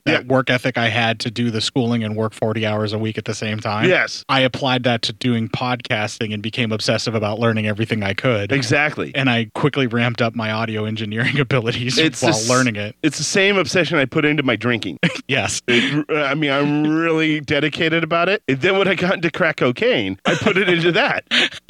By the way, I'm itchy all over. I think I'm going to die. We'll shave your head later, buddy. It'll be fine. Okay. Let's see. So we now come to the hospital and we learn Jordan had a stroke. Which is pretty possible and is plausible. Like even when you have traumatic injuries, all it takes is a blood clot. Here's another scene that goes to the brain. That's it. And here's another scene where Willis kind of phoned it in with Vincent D'Onofrio. This was a big phoned it in scene. And Vincent D'Onofrio is another one of those actors who will give you everything. He's very generous. And he is throwing fucking lofted balls to him. Like, come on, buddy, you can get this. You can get this serve. Come on. Is so fucking mailed in. But and Willis is just not even trying. Scene, yeah. He just says as every day goes by, her odds get worse of recovering. The more she's like this, without any emotion, with no emotion, and anything then he's like, at all. He sees her arms are in restraints, probably because she was flopping around during the seizure, which does happen whenever you have seizures. He goes, my baby's in handcuffs. I know. The animals who did this, they're out free. And it's just like, it's so bad. Oh my god, man! I mean, too bad. This could have been a great scene if he would have woken up on the right side of the bed. I know. If he would have felt like being a tryhard that day, that could have been a monster scene. But it fell so flat for me. It's just nothingness. Yeah, it was really bad. At this point in the film, you're just like, well, you just fucking kill some people and get it over with because you're not doing anything else right now. This is the first part of the movie, acting wise, where I was like, don't get me wrong, we had the psychiatrist scene, couch, but it was so short that, and it went back that I was like, I kind of forgot about it. But this scene was a bit longer. He's at about 60% giving a fuck in the psychiatrist scene. Yeah. He's at 20% in this scene. And I'm like, all right, end this fucking movie, because if he's like this for the rest of it, it's going to be fucking unwatchable. Yeah. I'm like, oh my fucking God. I feel like if they came in and said, your daughter's dead, okay, well, that's understandable. Thank you and goodbye. And then he leaves. End the movie. I mean, holy shit. Could you care any less? Yeah, it's about as bad as Bronson in fucking Death Wish 5, where he seems to give even less of a fuck. Who died this time that I'm supposed to care about? My third cousin, twice removed. No dice. No dice. So Paul that night decides to hit the streets, and he's in a hoodie and all that. And he has a gray hoodie. Yeah, and he has his gun with him. While he's walking, he sees that there's a carjacking/kidnapping, because two guys grab this woman as she's getting into her SUV and are throwing her in a car. And as they're getting in a car, we get a hey. So they brought that back for the original, because he does a hey, the same thing Bronson did. I love that. They start taking off the car, and Paul starts shooting at the driver's side. Well, they shoot at him, and then he drops down to avoid the shots. And then they start driving past him. When he first fires the gun, because he's holding it wrong, it takes part of his skin off. And I think it's because when he was practicing, he was wearing gloves. If you ever noticed in the montage, he wasn't barehanded when shooting. Yeah. So this is, I think, his first time shooting the gun barehanded. Well, I think Dean Norris's character points it out too. There's a difference between target practice and shooting a gun in anger. Yes, that's right. And you don't know how to, if you don't practice holding a gun properly, yeah, when you shoot it in a hurry and out of anger. Well, anyway, it takes some skin off Paul, but he still it cuts his hand hardcore. Yeah, it's brutal. But he gets some good enough shots off on the driver that the car crashes. As he's coming up, the girl's getting out, and she's kind of screaming, of course. Who wouldn't be? All the while, you see someone videotaping him. Yes. With their camera on their phone. And he tells her to get the hell out of there, and she runs. And the other guy comes out, and he starts shooting at she's Paul. terrified of Paul at first because he's there with a gun, and she's like, oh, no. And she's backing away, and he's like, no, it's fine. Just get out of here. Get out of here. Paul takes cover behind a car while the guy's just shooting, and he's been in a car wreck, so he's fucking not. Something's wrong with one of his eyes, man. Yeah. Like, it looks like he took dash to the eye. Yeah, so he's fucking, or at least a concussion. Like, or maybe some of the shattered glass when Paul was shooting in there cut his eye or something. But he's yelling, and Paul then is able to kind of recover himself behind the car. car, gets up there, plugs him a few times until he falls down, and then Paul coldly walks over to him while he's over, stands over him, and shoots him in the head. No, he shoots him in the heart. Oh, heart. I'm sorry. Square in the heart, yeah. And then he goes to the driver's side and pretty much just watches that guy die. And the guy's like, the guy's like bleeding out. It's coming out of his throat. He tries to say something to him, but I don't know what it is. I think he's saying why. Yeah, maybe.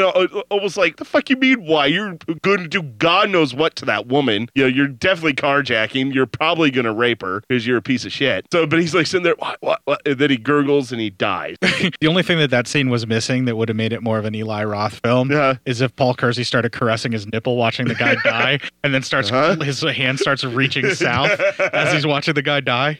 Keep gurgling. Keep asking me why. Keep asking. Because that's Eli Roth's taste. That's what he does. We see Paul trying to sleep after all this, but he's kind of having visions, of his family, the murdering, all sorts of things. You can see cops are... They're trying to recreate what happens with the whole PTSD flashes where you've had some kind of traumatic event that happens and your brain keeps replaying it, trying to deal with it and process it. Weirdly put in. Oh, it was badly done. That's what they're attempting to do. Badly done, but it seemed hammered in because then it lasts for maybe like a minute, and then we go right to back to the crime scene, and the cops are interviewing the two detectives, are interviewing witnesses, and that is our next clip. I heard that girl screaming, and then I heard tires squealing, a whole bunch of shots, and then a crash. What about the shooter? He looked like a white dude. He had a hoodie. It's the same description the couple gave outside. White guy in a hoodie. They called him a guardian angel. Yeah, more like a Grim Reaper. I mean, did you see how we stood over that guy and shot him? That shit was cold. Did you see his face? How about marks on his arms or tattoos? So, nothing that can help us. It was dark. He was shooting. He kept waving his hand around like this. Like his hand got shot? I don't know. Watch the video. I mean, you've seen as much as I did. There. Yeah. It doesn't look like he was shot. No. Now that is the slide kicking back and cutting his hand because he doesn't know how to hold a gun. So we're looking for a guy who never fired a gun? No, not in anger. Well, he has now. Natasha, listen, we're going to need you to keep this video confidential, okay? No posting on social media and all that stuff you guys do. I uploaded that shit hours ago. I'm getting hits like a motherfucker. Terrific. I love that. Terrific. Yeah, Dean Norris plays that line so perfectly. Just do it. I'm getting hits like a motherfucker. Terrific. Shit. I don't know if you recognize that actress who was performing that line where she's like, just a white guy in a hoodie and did the phone recording or not. She was in Hemlock Grove. She was the main werewolf guy's cousin who was like a fake gypsy fortune teller kind of thing, but actually did have some power as well. She showed up in The Strain for a little bit as well. She's been in a lot of TV, like the Man of High Castle and just everything like that. Bit parts, kind of, or like a supporting cast and everything like that. Yeah. But I expect good things from this actress because she's very versatile in everything I've seen her, and I'm like, holy fuck, she just disappeared. She's like a character actress is what I'm getting at, and she's really good at what she does. I thought I liked her. I liked her demeanor in this. She steals that fucking scene. I'm a witness to a crime, but I'm sort of disinterested in talking to you already. Yeah. Anyway, Paul is kind of obsessed almost with his new fame or for what he did because he's like he's a serial killer too. He's turning into a serial killer because as well. Now he has a laptop open. He never moves from this couch when he's at home. He's got a laptop open with YouTube videos showing. He has his TV on that's running nothing but 24/7 news about this. So he's like almost getting inundated. Fuck, I can't say that word. But inundated? Yes, there you go. With his own fame.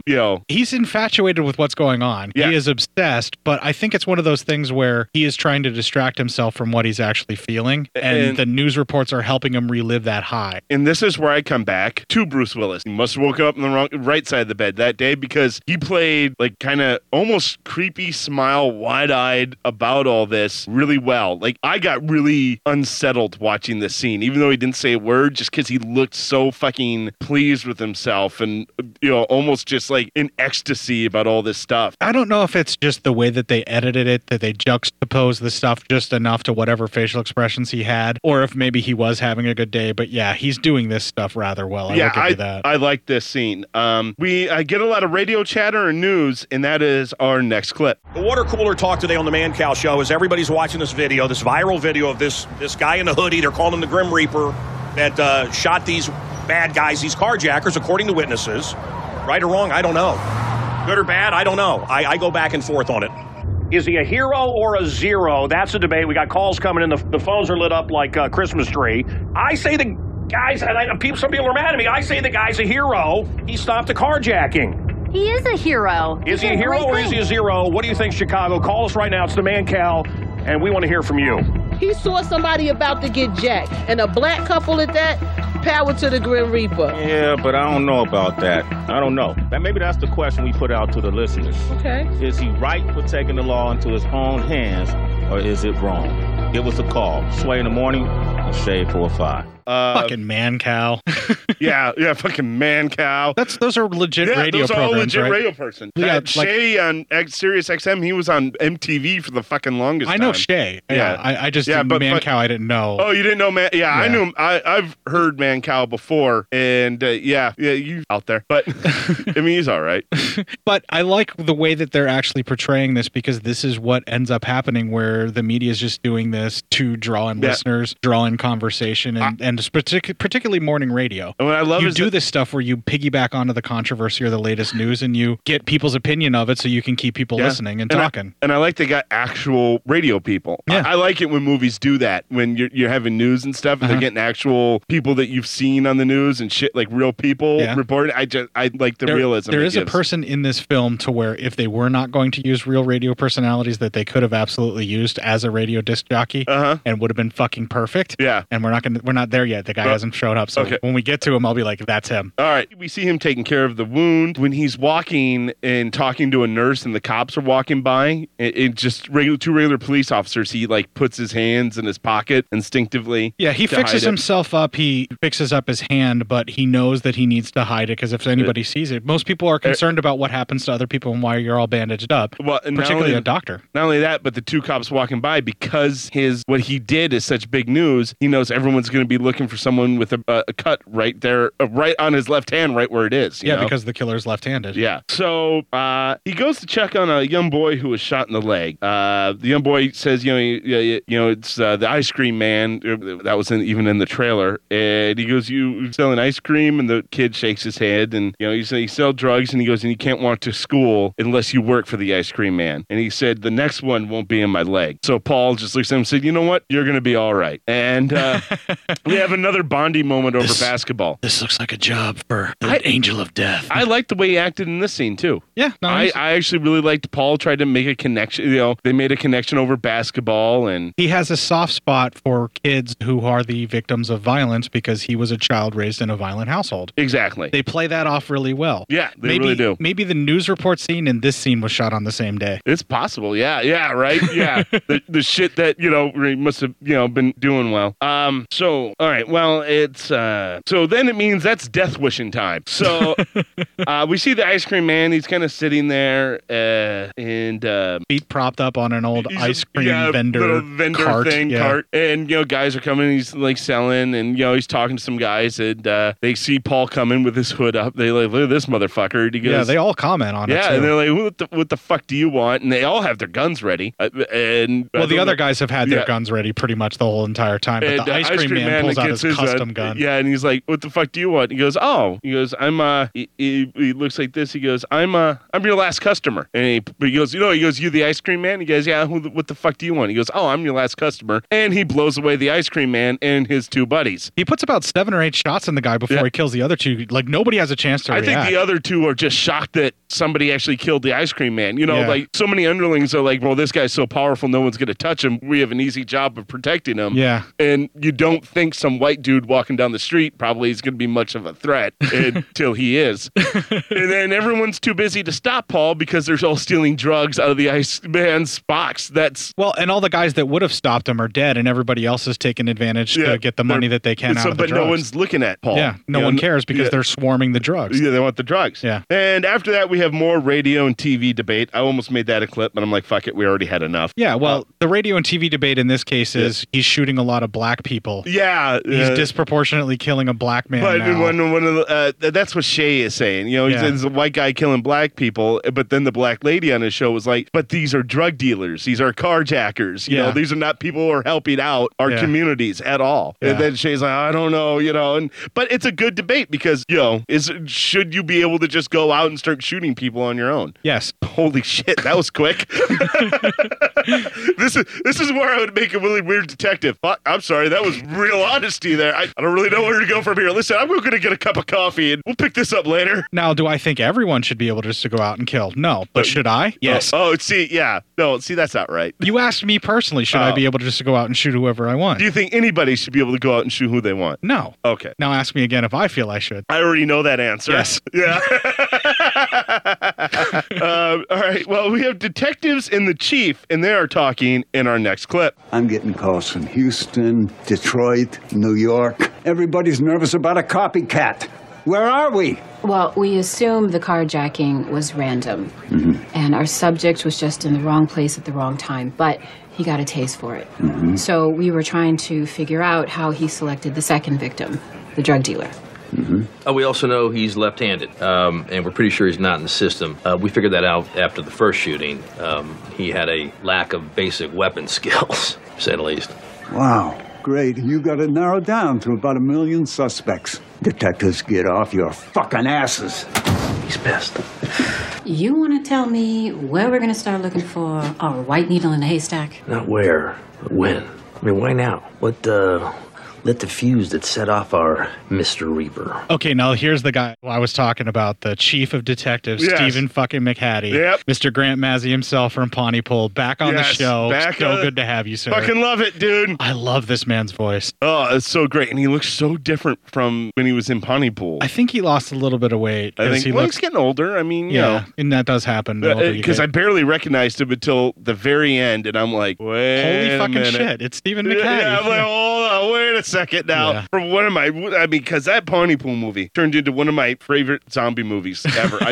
I love the twist where it was words and shit like that. And it was just fucking awesome. Yeah, I love Stephen McHattie. I think he's fucking incredible, and it was so nice to see him there. Now picture him being one of the DJs instead of Mancow. Yeah. Instead of Sway, he's the DJ that's doing it. There's the one time where I will accept, like, people who have awesome voices. Yeah. That's when I'll accept a fake news person doing the news. No, I like what they did. That's one of the things that I like the most about this film, where they have the media reaction, you know, where they have the actual newscaster guys doing the discussion and using that to kind of frame and show how it's spreading through the city. It's one of my favorite parts of the original Ghostbusters during their montage when they really get going is they have all actual news people, like Larry King's in that and a lot of people maybe I don't recognize, but I'm sure they're like New York City news people. Right. Who, you know, it brings a certain level of realism to the movie. Yeah. You know. And when something like Ghostbusters, which is so ridiculous and preposterous, you need something like that to make you it need legit. something like that just to, you know, but it makes it fun, you know. It's really cool. Yeah, you're right. Then we come to the therapist scene. We heard this in the preview where she's like, wow, you're looking really good. And he goes, yeah, you know. She goes, are you going out with people? And he goes, no, not yet. You know, like you said, it's a process, but I am getting out there. And she's like, well, whatever you're doing, keep doing it. And he kind of laughs. He goes, okay. You know, he's a little bit more open in this one. They had to shoot all of the therapist stuff all together because this scene really feels also like he's still phoning it in. Well, that little laugh is almost like he's about to go,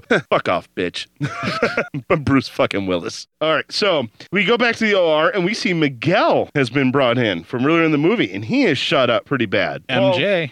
Paul comes in and goes, I know this kid. He sees the MJ tattoo and he tries to save him. You know, Paul hasn't really put two and two together yet about Miguel yet because at first he was like really shocked. He goes, I know this kid. You know, he's like kind of like, ah, shit. How could a valet also be a criminal? Yeah, right? Anyway, but as he's trying to save him, we get flashbacks to him and his wife sitting there. And then as he looks up, he sees his watch on Miguel's wrist. So, okay, you're a shithead, Miguel. And Miguel dies, and Kirsten starts searching him, and he finds he goes to the ambulance that Miguel was brought in on, and he finds Miguel's phone and his clothes that were in there. Yeah, like they took off his jacket to work on his chest or his shirt or whatever. whatever, and his phone was in there. He brings it in, and he uses Miguel's finger to access the phone because it's fingerprint access. Right. And then takes his watch back because fuck that shit. It's his watch. Yeah, right. He finds the pic of his address from his dashboard. He calls Detective Rings, but hangs up when it goes to voicemail. And you actually hear that in where he's kind of discussing, and I think that does kind of show up. I don't know if it's in one of our clips, but it might be in our trailer as well. But this is the demarcation point where the film stops being like the first Death Wish and moves into the second one. Yeah, where now he can find the people responsible right, for... and he's on a full-fledged vengeance kick. It's not just about trying to feel better by keeping other people from being victims. Yeah. It's about avenging the people that murdered his wife and put his daughter in a coma. Exactly. As he starts going through the pics, he sees a picture of a liquor store. Well, first he actually sees a picture of his watch that says so-and-so has your... Oh, yeah. Has this for you or whatever. Yeah, that's right. And then he sees the picture of the liquor store. That's right. That's right. That is so-and-so's liquor store. Yeah. Well, then we cut to Brother Frank shows up, and he's talking to him, and he's like, well, you look like shit. This was a really interesting thing where he goes to dart out of the room after finding that stuff, and then, like, the brother and him are both equally scared. Yeah. And, like, two middle-aged men, they both grab their chest and go, oh, you scared the shit out of me. But this is actually a really good scene. Willis must have woken up on the right side of the bed, because this is a great scene where the brother's like, come on, they had a funny little brother moment where you felt like they were brothers when he goes, you getting sleep? Because you look like shit. And he goes, well, thank you very fucking much, doctor.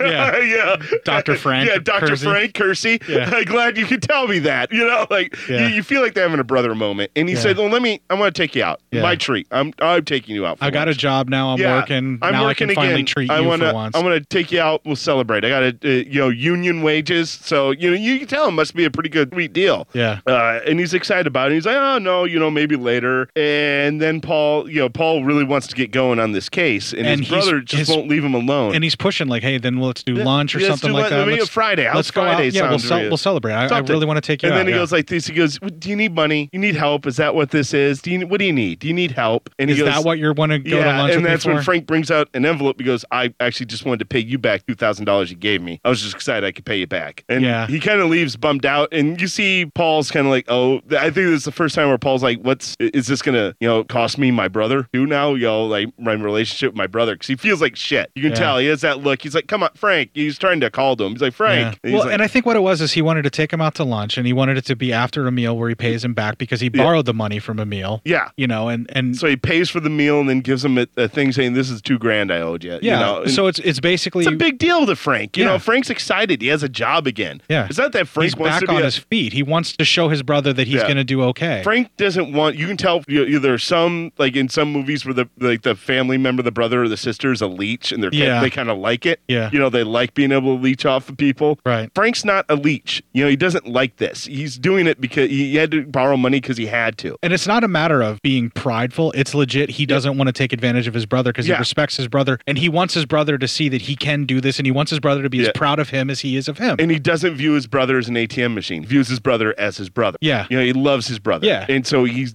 like, I pay my brother back. I love my brother. It's a really good fucking scene, and it's all credited to Vincent D'Onofrio in this because he is really giving everything. Now, the look of hurt on his face is amazing. Oh, it was so great. Yeah. I felt so bad. You're just fuck you, Paul. Just put the fucking gun down and go out to lunch with your fucking brother. You show the kingpin some respect. Yeah, bitch. I felt, and I thought Willis did a good job in this scene too. Well, how could you not with as much as what D'Onofrio is giving? All he has to do is just be a mirror for what D'Onofrio is giving. Especially when he's being all condescending. What do you need? What do you need? When he was doing that, I was like, God damn, that was fucking Paul. You're a dick. Yeah. I mean, you're like, God, you can see how he views his brother, and it's the fact that his brother doesn't respect him more than anything that actually hurts Frank more. Yes, exactly. So anyway, Paul goes down to like it's not a laundry room, almost like the trash room where all the clothes you took off victims are located. Yeah, if they have to remove something before they shoot someone, and he tries to find something not covered in blood. Yeah, I couldn't tell if it was hospital trash or if it's like they're just waiting for people to go through it. But it's bags of shit. It's all clothes. It may be things that came in that they're going to wash and then return later, or maybe they're waiting for cops to come if the cops want it. If it's evidence or something like that. Yeah. Well, anyway, he finds a black hoodie and he puts that on and he heads to the liquor store. And it's really weird liquor store. In the back, when he heads to the back, you go through these normal doors that you would think just lead to like a little back room. It leads to an actual bar/bowling alley. It's near the bowling alley. It's an old speakeasy. Yeah, but it has a whole bowling alley attached to it. That was on the TV. Yeah. Because I thought I saw all the bowling trophies, and I thought you literally heard the bowling. But if that's coming from the TV, okay. Yeah. All right. Or it might be that the other side of it is a bowling alley that's owned by the same person who owns the liquor store, and then there's just a line in between the two. It could be. I don't know. Either way, but it was actually, that's kind of cool. I was like, that's a cool way to do things. There's a lot of little hidden areas in this particular bar/liquor store maybe bowling alley. Something.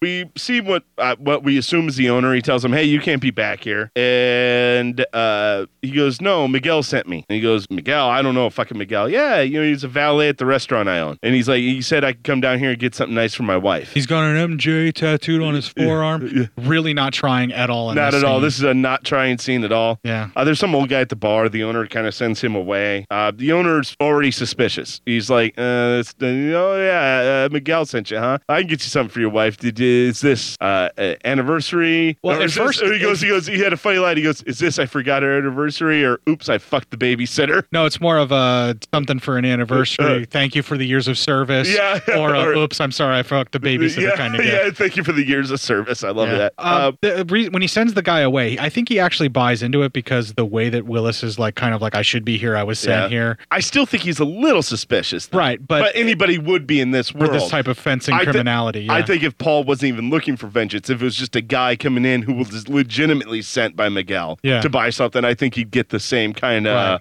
aspect, because you got to be careful selling all stolen goods. But the reason that he changes his tune and does the joking around is because he notices the tag on the sweatshirt and he knows something's up. Yes, and then I was just going to say that he sees a hospital tag on the hoodie and he's like, all right, well this already doesn't add up. Well, and because it's a hospital tag, they know that the last guy that got hit was a doctor. Yeah. Like, he knows that. Well, as he is behind the bar, Paul can see from one of the mirrors, or like a reflection, that he's reaching for a gun. So Paul brings out his Glock and gets the jump on him. Well, he texts the guy that he's like, it says Fish or something like that. And he texts that doctor's here, blah, a guy blah, blah. named Fish, that's also in here. From The Thing the other night or whatever. I fucking skipped a whole line. Yeah. Yeah, he said, I need, just texting a guy named Fish for probably backup. Then Paul sees him reaching for a gun. Paul gets the jump on him. He gets, so the guy stabs him in the fucking hand with a dart. Yeah. That was fucking awesome. Pulls out his gun and demands his shit back. So they go into the back and Paul's like, where's all my shit? And he goes, it's somewhere back here. I swear to fucking God, it's back here. And he's like, well, you better fucking find it. I don't organize it by house. Yeah. And he's like, what is all this shit? And he's like throwing shit at him. Like,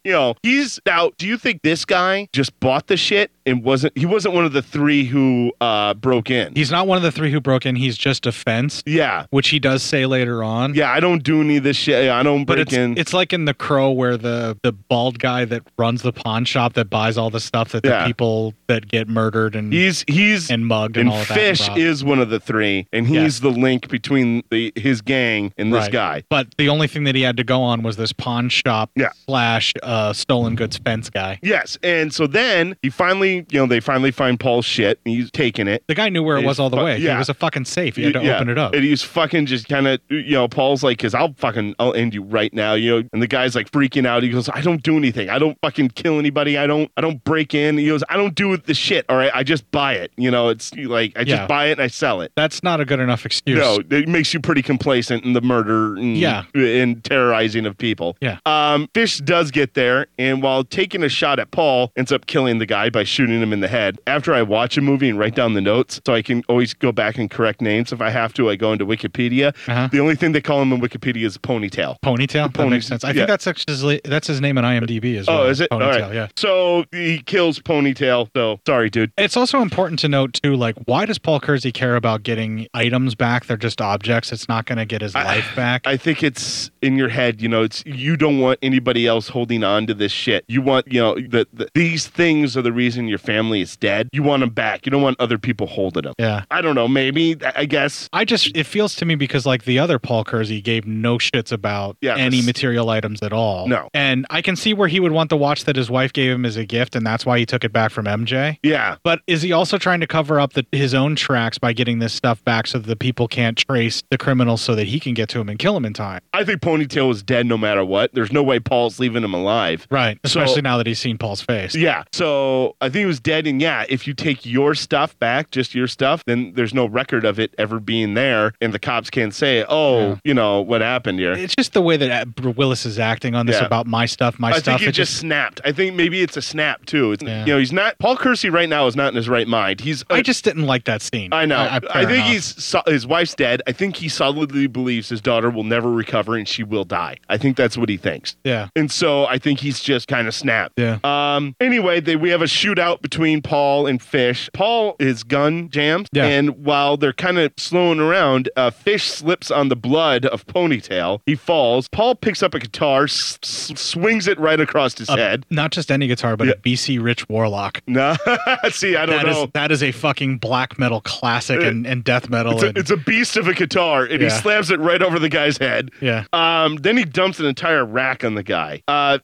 Fish is able to get away. Then he goes back to get his gun. He unjams it, but Fish is able to get out from there, and he kind of runs outside. So now Paul's in Fish is outside of the bar, behind the bar, while Paul's in the back area, behind a wall, and they're kind of having another shootout, trying to see. And Paul's using the security footage to know where Fish is. Paul uses security footage. He sees it, and he's able to shoot through the bar, hitting Fish in the leg. Now, Fish is laying there, and he's like, I'll give up. I'll tell you, Joey. Joey's the one who did it. I didn't shoot anybody. Yeah. So we can already tell Fish is probably the guy who went searching for the rope. Fish is the guy who went searching for the rope. You can tell by his voice. Yes. And he's also out of bullets. It's not just that he's shot, but he's also out of bullets too. Yes. And that's why he starts giving the guy And up. he's like, I'll give you Joey.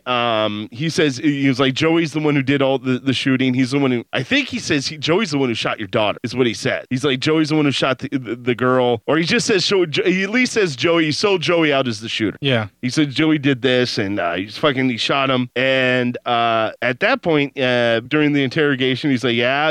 And then somehow Fish, while Paul's not paying attention, he's kind of being lackadaisical. Paul is standing on the gun wound to try and get him to talk, and then Paul backs off a little bit to try and get the information, and the guy uses the opening. Yeah, and he kind of kicks him in the junk. Kicks him in the junk, and Paul falls hard against the wall, falls down, loses his own gun underneath, and while he's reaching for it, he hurts his arm on the bar, he hits on the bar or something like Fish, that as he falls. I don't know if he's out of ammo, because Fish is able to grab, or there's another gun laying around, or he had a second gun. He had an ankle that's right. holster. He had the ankle holster. Yeah. He comes out, he goes, you dumb son of a bitch. As he's getting ready to kill him, a bowling ball falls on his head. He falls on top of Paul, who had gotten a hold of his gun, and blows Fish's brains out. Fish falls with the gun in his hand, and as he's falling, he shoots himself in the head. Oh, is that what I thought? Paul was it? See, I could barely tell in all the commotion of it. I watched that scene several times because it's still fucking gross. It was fucking awesome. I loved it. We'll get into it. Let me just finish. Yeah, go ahead. I just thought he was able to reach underneath the bar and had his gun. No. And then, but either way, how fucking awesome was it when his head just explodes from the back? Yeah. I was like, that was so fucking cool. It was great. Occasionally, Eli Roth will do some cool shit. Yeah. When it comes to gore, he knows what he's doing. Eli Roth, you're not such a piece of shit. Then we come to a scene, which is actually kind of cool, where Paul's watching a YouTube video of how to destroy a hard drive. Well, how to make the data less easy to read. Yeah, well, it's pretty much destroying a hard drive so that, it does make it really hard to read. And then we see him come out of his house with his trash. So he's destroying everything he used to like learn how to use a gun or anything. It's also important to note that when Paul walks out after getting all beat up at the bar, he drops his class ring right there in the middle of the floor. Oh my God, I once again, I must have skipped a line. Yes, he does. His class ring was one of the things stolen from Stanford. Yeah. And that fell on the floor. Sorry. All right. And that's why he's destroying the data, because he thinks it's going to come back on him. Yeah. So we come to more news and debate, and that is our next clip. Reaper alert, Reaper alert, Reaper alert. Where's the Reaper? The Grim Reaper strikes again, this time in the Pilsen neighborhood. In front of this liquor store, which was a fencing operation for stolen goods. Not anymore when last night, the Grim Reaper paid them a visit. Dude, I look over, I seen this dude walking out, this old white dude, and he's walking with his hood up, looking super suspicious, just like, kind of idolizing him. Man, right now, this dude is all over the internet, man. There's memes coming up. Get out of here. Yeah, there's memes. Like, people are making memes. Look at this one right here. That's too intense. He's become a folk hero. He's a real hero to these people that are being affected by all this crime in their neighborhood. As long as it's not in your neighborhood. Brother. Clearly, if he didn't just kill somebody, I don't know what he did. I still stand by my point that we're normalizing dangerous behavior. Yeah. Should we be policing ourselves in our own neighborhoods? I have said we need a guy like the Grim Reaper for years. Are you Team Reaper or not? The one thing this movie does so well is it hits home so well about the media blitz that ends up happening in these types of things where everybody makes it a political talking point. And also how our kind of internet-driven society goes, like when they tell them about their memes already. Yeah. Because that would be like, if something like this happened, the first thing that would happen is some fucking internet trolls are going to start making memes about it. Yeah. Yeah. And the memes that they end up showing look so legit about something that someone would do. Our entire audience would start making memes almost instantly and posting them to the page. Yeah, well, I don't know about the Grim Reaper thing, but yeah, they would probably do something similar. Yeah, come on. Don't talk down about our audience. I'm not talking down about our audience. They would do it. They're the fucking only people awesome. that love us. I know. Including my own parents. Oh, man. Are you all right? Yeah, I'm fine. My head's just Are you fucking killing me. tattooing yourself? Yes. Anything to get rid of this fucking headache. Well, that's some good art there, man. You're doing a really good job over there. That looks nice. That'll be tasteful. I'm good at self-mutilation. That's a tasteful dagger with blood dripping from it. No, that's a real dagger. I'm just stabbing my arm now. Oh. I'm sorry. I'm so high right now. Everything looks like a cartoon. All right. So detectives stop by Paul's office and this scene's great. I'm just going to preemptively say this. Paul hides his hand the entire time. If you ever notice it. He's really his good left at keeping hand it down, never comes up from his table. Even though he's left-handed, yeah. Yeah. So they talked to him about how they found Fish and that he had Paul's ring and that they believe they're really close now. He goes, this is the break we needed because now we can check all his known associates who he works with, like anything like that, because he does have a record and we're really we're close to getting the rest. And he says, Dean Norris plays that really well. Where and he's like, leaving, he goes, see, I told you, just have to have faith. Like, but he's serious about that. He's like, we're going to get these guys. And yeah, he's legitimately like, this is a case that I'm very invested in, even though there's not much that I can do. Yeah. We're getting closer, and all it's going to take is for the rest of these guys to give them up. Yep. And he's like, we're going to be fine. He goes, I just want to come by here personally because he goes, I know you were frustrated. I think he really felt for Paul. Yeah. I think he felt for Paul for losing his wife and kid. And he's legit trying to make a show of solidarity and support for a victim of crime. Like up until this point, he is still a good cop. He's still doing what an idolized cop should be doing. Yeah. Like this is the He's ideal. trying to fight crime. After they leave, Paul brings out both the cell phones, because he took Fish's cell phone too. Yeah, didn't and he? they end up telling him too that they got a warrant for Fish's cell phone, his records, and even the GPS, which means they're going to find that he has the phone. So he destroys both the phones, Miguel's and Fish's. Yeah. He doesn't have to smash it. All he has to do is fucking throw it into a bunch of water. It's the dramatic smashing of the phone. Yeah. Everybody likes to smash the phone. All right. Here. Okay. So we come to Joey at his body shop working on a car, and this is going to be a pretty fucking awesome scene. This is Eli Roth being Eli Roth. Yes. Yeah. So as he looks up, he sees Paul's cursing, goes, hey, didn't I tell you we're closed? Paul picks up a big wrench and knocks him out. Yeah, he doesn't just knock him out. He hits him in like the stomach or the junk and makes him hit his own head on the car. Yeah. Which is pretty awesome. Yeah, it was awesome. When Joey comes to, he's strapped down underneath a super jacked up car. Like the car is way, way jacked up. Like a 45-degree angle almost. It's really up there, yeah. Kersey then says, well, he's restrained, and Paul goes, you know what this, he breaks out a scalpel and he jacks him with something. Fucking, I don't know. It's something it's a paralytic is what he's doing. He's trying to make it to where the guy can feel, but he won't be able to move. Yes. And so he goes, no, this is going to be bad. And he proceeds to cut into his sciatic fucking nerve, and you see it happening in all the tears, and it's like tough for even Paul to tear. He goes, this is like one of the toughest nerves, and it's the biggest nerve, and it's the most pain you can feel without your heart failing. Well, when he dumps the caustic agent on there, he says, we were told in medical school that this is the most pain a human body can endure without going into cardiac arrest. Brake fluid into the wound, and you see it sizzling up and burning. And foaming. Oh, it's so grody, it's so dude. grody. But this guy deserves it because also Joey has the scar on his face from where Jordan cut him. Joey's a fucking rapey piece of shit. Yeah. Yeah. So Joey's getting everything he deserves in life. Well, yeah, you don't feel bad about it, but you know. But you also kind of know from what Fish was saying, it's implied that everything that was bad that happened to Jordan is this guy's fault. Yes. Which is why Kersey's going the extra mile to torture him, and also he needs the info. Yeah, and so you don't feel bad for this guy getting this at all. He wants to know who else was there and was involved. And he goes, just one. And he, of course, in so much pain, he gives up the name Knox. He goes, what's his first name? He goes, no one knows his first name. His name's fucking Knox. He hangs out on the north side. He's like, he goes, it's a lot of vague, but he's like, no one knows, and that's the whole deal with Knox. You don't know Knox. When it's time for him to get a job with you, he finds you or something like that. And Kersey says, okay, I believe you. And he unstraps him and begins to leave. And he says that the paralytic thing's going to be wearing off shortly anyway. Yeah, and Knox is able kind of roll himself off the bed he was on, so he's on his stomach, and he looks up and he goes, It was a creeper that goes underneath cars that he had him strapped to. You're not going to kill me. And then we heard this in the trailer. He goes, no, the jack is. And Kersey pulls the chain, and the jack falls, car falls, busting open Joey's fucking head. It was so awesome. Yeah, the engine block just fucking destroys his head. Sends shards of junk everywhere out of his brain. It's so great. That was a great scene. That whole scene was so fucking awesome. Once again, Eli Roth, well done. You did a good job. And Bruce Willis plays that scene pretty well, too. It seems like he gave a shit about torturing a guy this one. Yeah, I mean, because I'm pretty sure that's what Bruce Willis wants to do to everybody in his normal life. Cut open their sciatic nerve and dump brake fluid on there? Probably.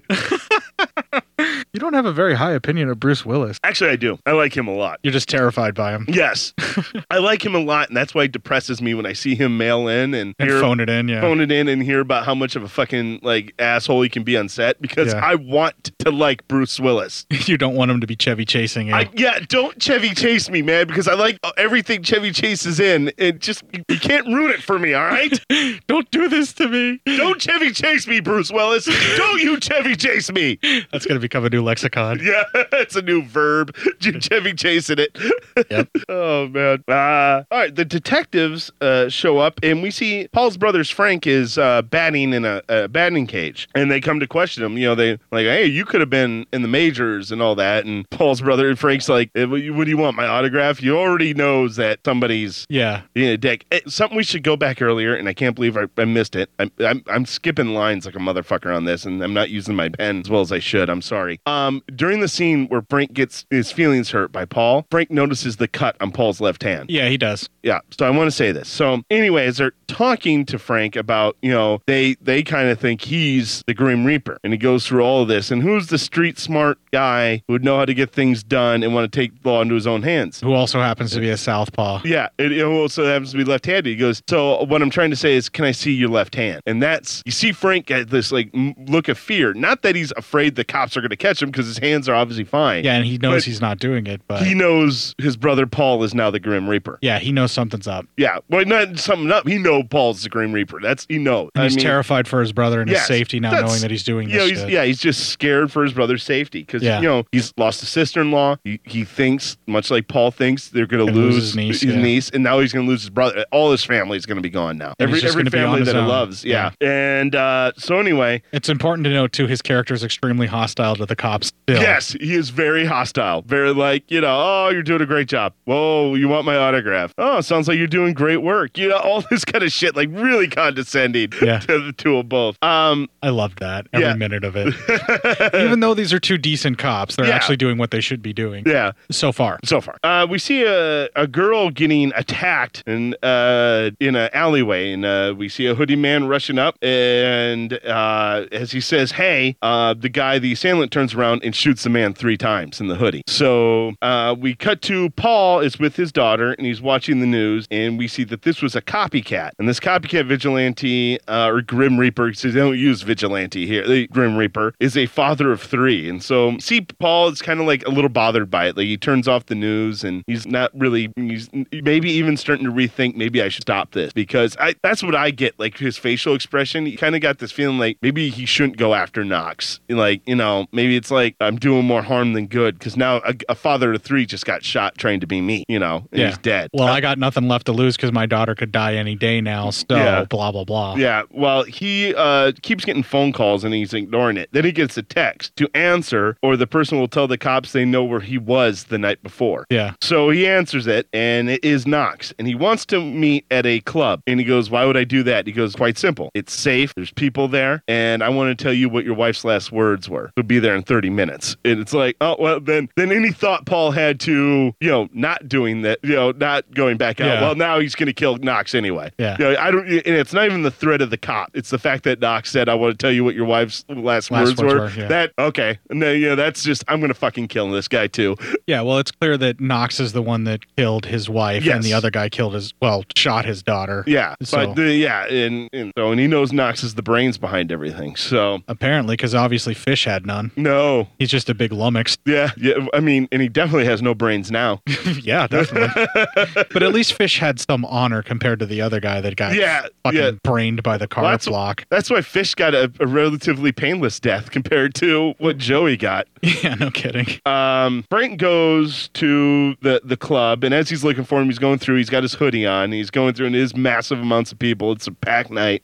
He gets a text to go into the bathroom because he's like, "Where are you?" And he's like, "I'm in the bathroom." So he goes in there, and it's this giant unisex fucking Roman style bathroom. Yeah, and he dials the number. Paul does, and he hears the ringing behind one of the stalls. So he shoots out the stall. As he opens it, he sees it's just a phone tape there. He's been duped. Knox then shows up behind him with a human shield. If you look, he was the one making out with the girl that Paul eyes up. That's right. Before he decides just to make the call. Yes. And the guy was using the girl as a human shield, so he spun her around right after he took the shots. Throwing a hail of bullets, Paul is able to get into one of the stalls and hits the ground. He gets shot on the way down.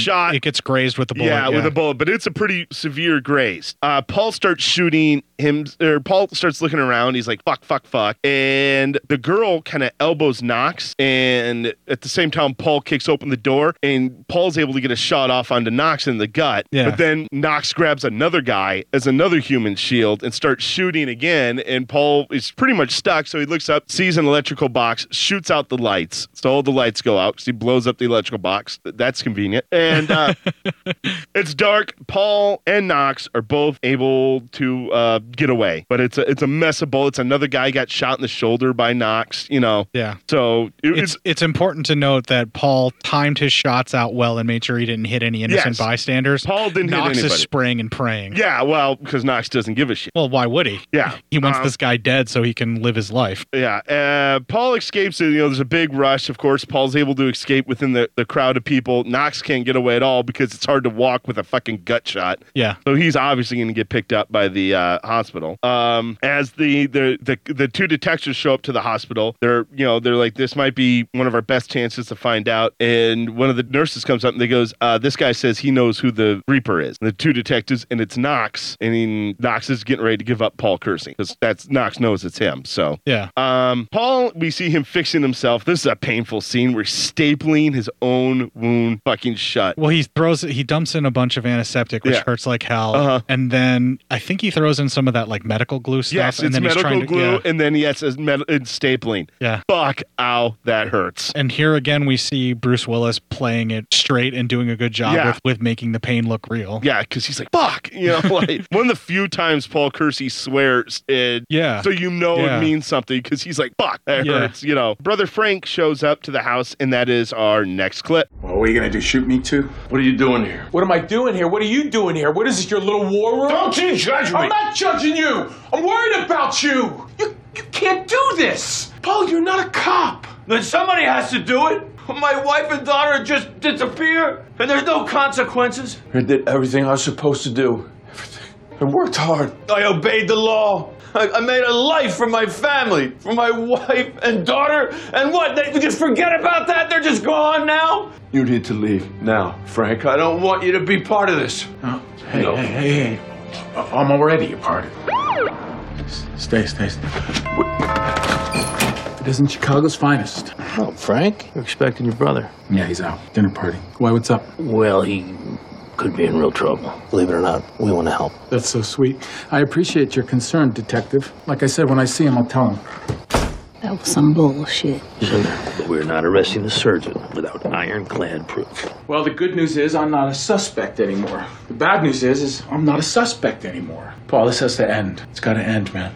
I don't want to have to bury you next to your wife. You're not going to bury me. All right, we got to figure this out. If there's anything the cops can find. There were cameras in the club. I kept my head down the whole time. Where's your car? Near the hospital. Okay, you got to get it before the police start checking tags. Okay. Who'd be calling at 2:30 in the morning? Let's see. It's the hospital. Hello. Thank you. I'll be right there. It's Jordan. She's awake. All right, I think in that scene too, it's one of those bad days where he's not giving that one especially. He was good in the It's almost like the same scene was shot on different days, because when he's going through the my family, I built this life. I bought that. That was great. Oh yeah. But the moment when it's like my daughter's out of coma, I've got to go. Yeah, yeah. That was the one that fell flat. It felt like he was phoning it in for the whole thing for me. Really? Okay. I personally like the other scene, but once again, I think it's D'Onofrio. You're feeling D'Onofrio's acting. It's projecting right through you. There's so much to unpack with D'Onofrio. That cop scene. It's Chicago's finest. Believe it or not, we want to help. Oh, thank God. D'Onofrio plays asshole so fucking well. Condescending asshole so fucking well. He plays everything so fucking well. Oh, he's amazing. Once again, my love for Bruce Willis is blinding me maybe to that, because I thought he nailed that scene pretty well until, but I will admit, the whole when he gets a phone call about his daughter, and then I'm like, was this shot on a different day? Because that wasn't like excited or anything. It was okay. My daughter is no longer in coma. I must go. I also wanted to point out, and I'm sorry I missed out on this, that Frank actually went to Paul's place and went to his basement and saw where he's been living and how he's been living with the food takeout everywhere. And we haven't gotten everywhere. to see it because the lights are always out and only the TV's on. But it's not even like I always was like thinking Paul was in like his living room on the couch. Paul isn't even in the main part of the house. He's in his basement, and that's where he lives. And it's a mess. And there's shell casings and bullets everywhere and fucking food everywhere. It's fucking horrible. And Vincent D'Onofrio's acting where there's no words, or no, there's one where he's like Paul. Yeah. Oh, Paul. But it's really heavy, and I really liked that and enjoyed it. Yeah. I enjoyed that a lot. There's moments of this film that are really good, and then there's other moments that are super frustrating that are so when bad. Bruce Willis is phoning it in. Well, there's other parts too where like the editing and some other things too that are there's real some frustrating. weird scenes that are cut in there. There's some bits of this movie that like could have achieved some real good status. It was really well done, and then other parts it just fails miserably. Well, they go to the hospital, and Jordan is waking up, and she just keeps asking where her mom is, and she's like, "Dad, they won't tell me where Mom is," and she's starting to cry. I think realizing that Mom's not around, and Frank leaves the room. I think Frank's like, "This is probably not where I should be right now." Oh well, Frank is too heartbroken to see his niece in that state, and just to relive all the grief I think that again. murders him in the inside to see her he crying dies a like little that. bit inside, because he very clearly very much loves his niece. He loves his. I think Frank knows he'll never have a family of his own, so that niece is as good of a daughter to him. Yeah. So I think that just kills him in a way, Yeah. Paul walks into his office, and Frank's asleep, but he wakes up, asking how it's been, and he's pretty much like, well, she just pretty much. He goes, physically, I can take her home in a week. Mentally, she just found out her mother was murdered. Yeah. So there's nothing worse than waking up from a violent incident like that, and whatever you can remember, and then realizing that you'll never see your mom again because of it. Frank gets real serious here with Paul, and there's another, again, once a great acting job by Vincent D'Onofrio, where he's like, listen, man, she needs you now. She needs her father. What I love is not this other thing that you've become. Not this other guy. He didn't even say guy. He says thing. Oh, so, yeah. I mean, he like makes it so that it's like a monster. He's like, he doesn't need this thing that you are now, but she needs her dad. And Paul says, all right, it's over. And Paul's like, I agree. It's over. Paul's not going to drop it. It's done. And he has something to live for now. Yeah. His daughter's alive, and he needs to be a father again. So Jordan, it's time for Jordan to go home, and as he's wheeling her out, the detectives once again, kind of like, anything you can remember, and she's like, I can't remember anything other than going upstairs to grab the iPad. That was like the last thing she remembered. Yeah. She doesn't even remember being held hostage. I think traumatically that was blocked out, and then also whatever damage the coma did probably wiped away a good portion of it. Exactly. So then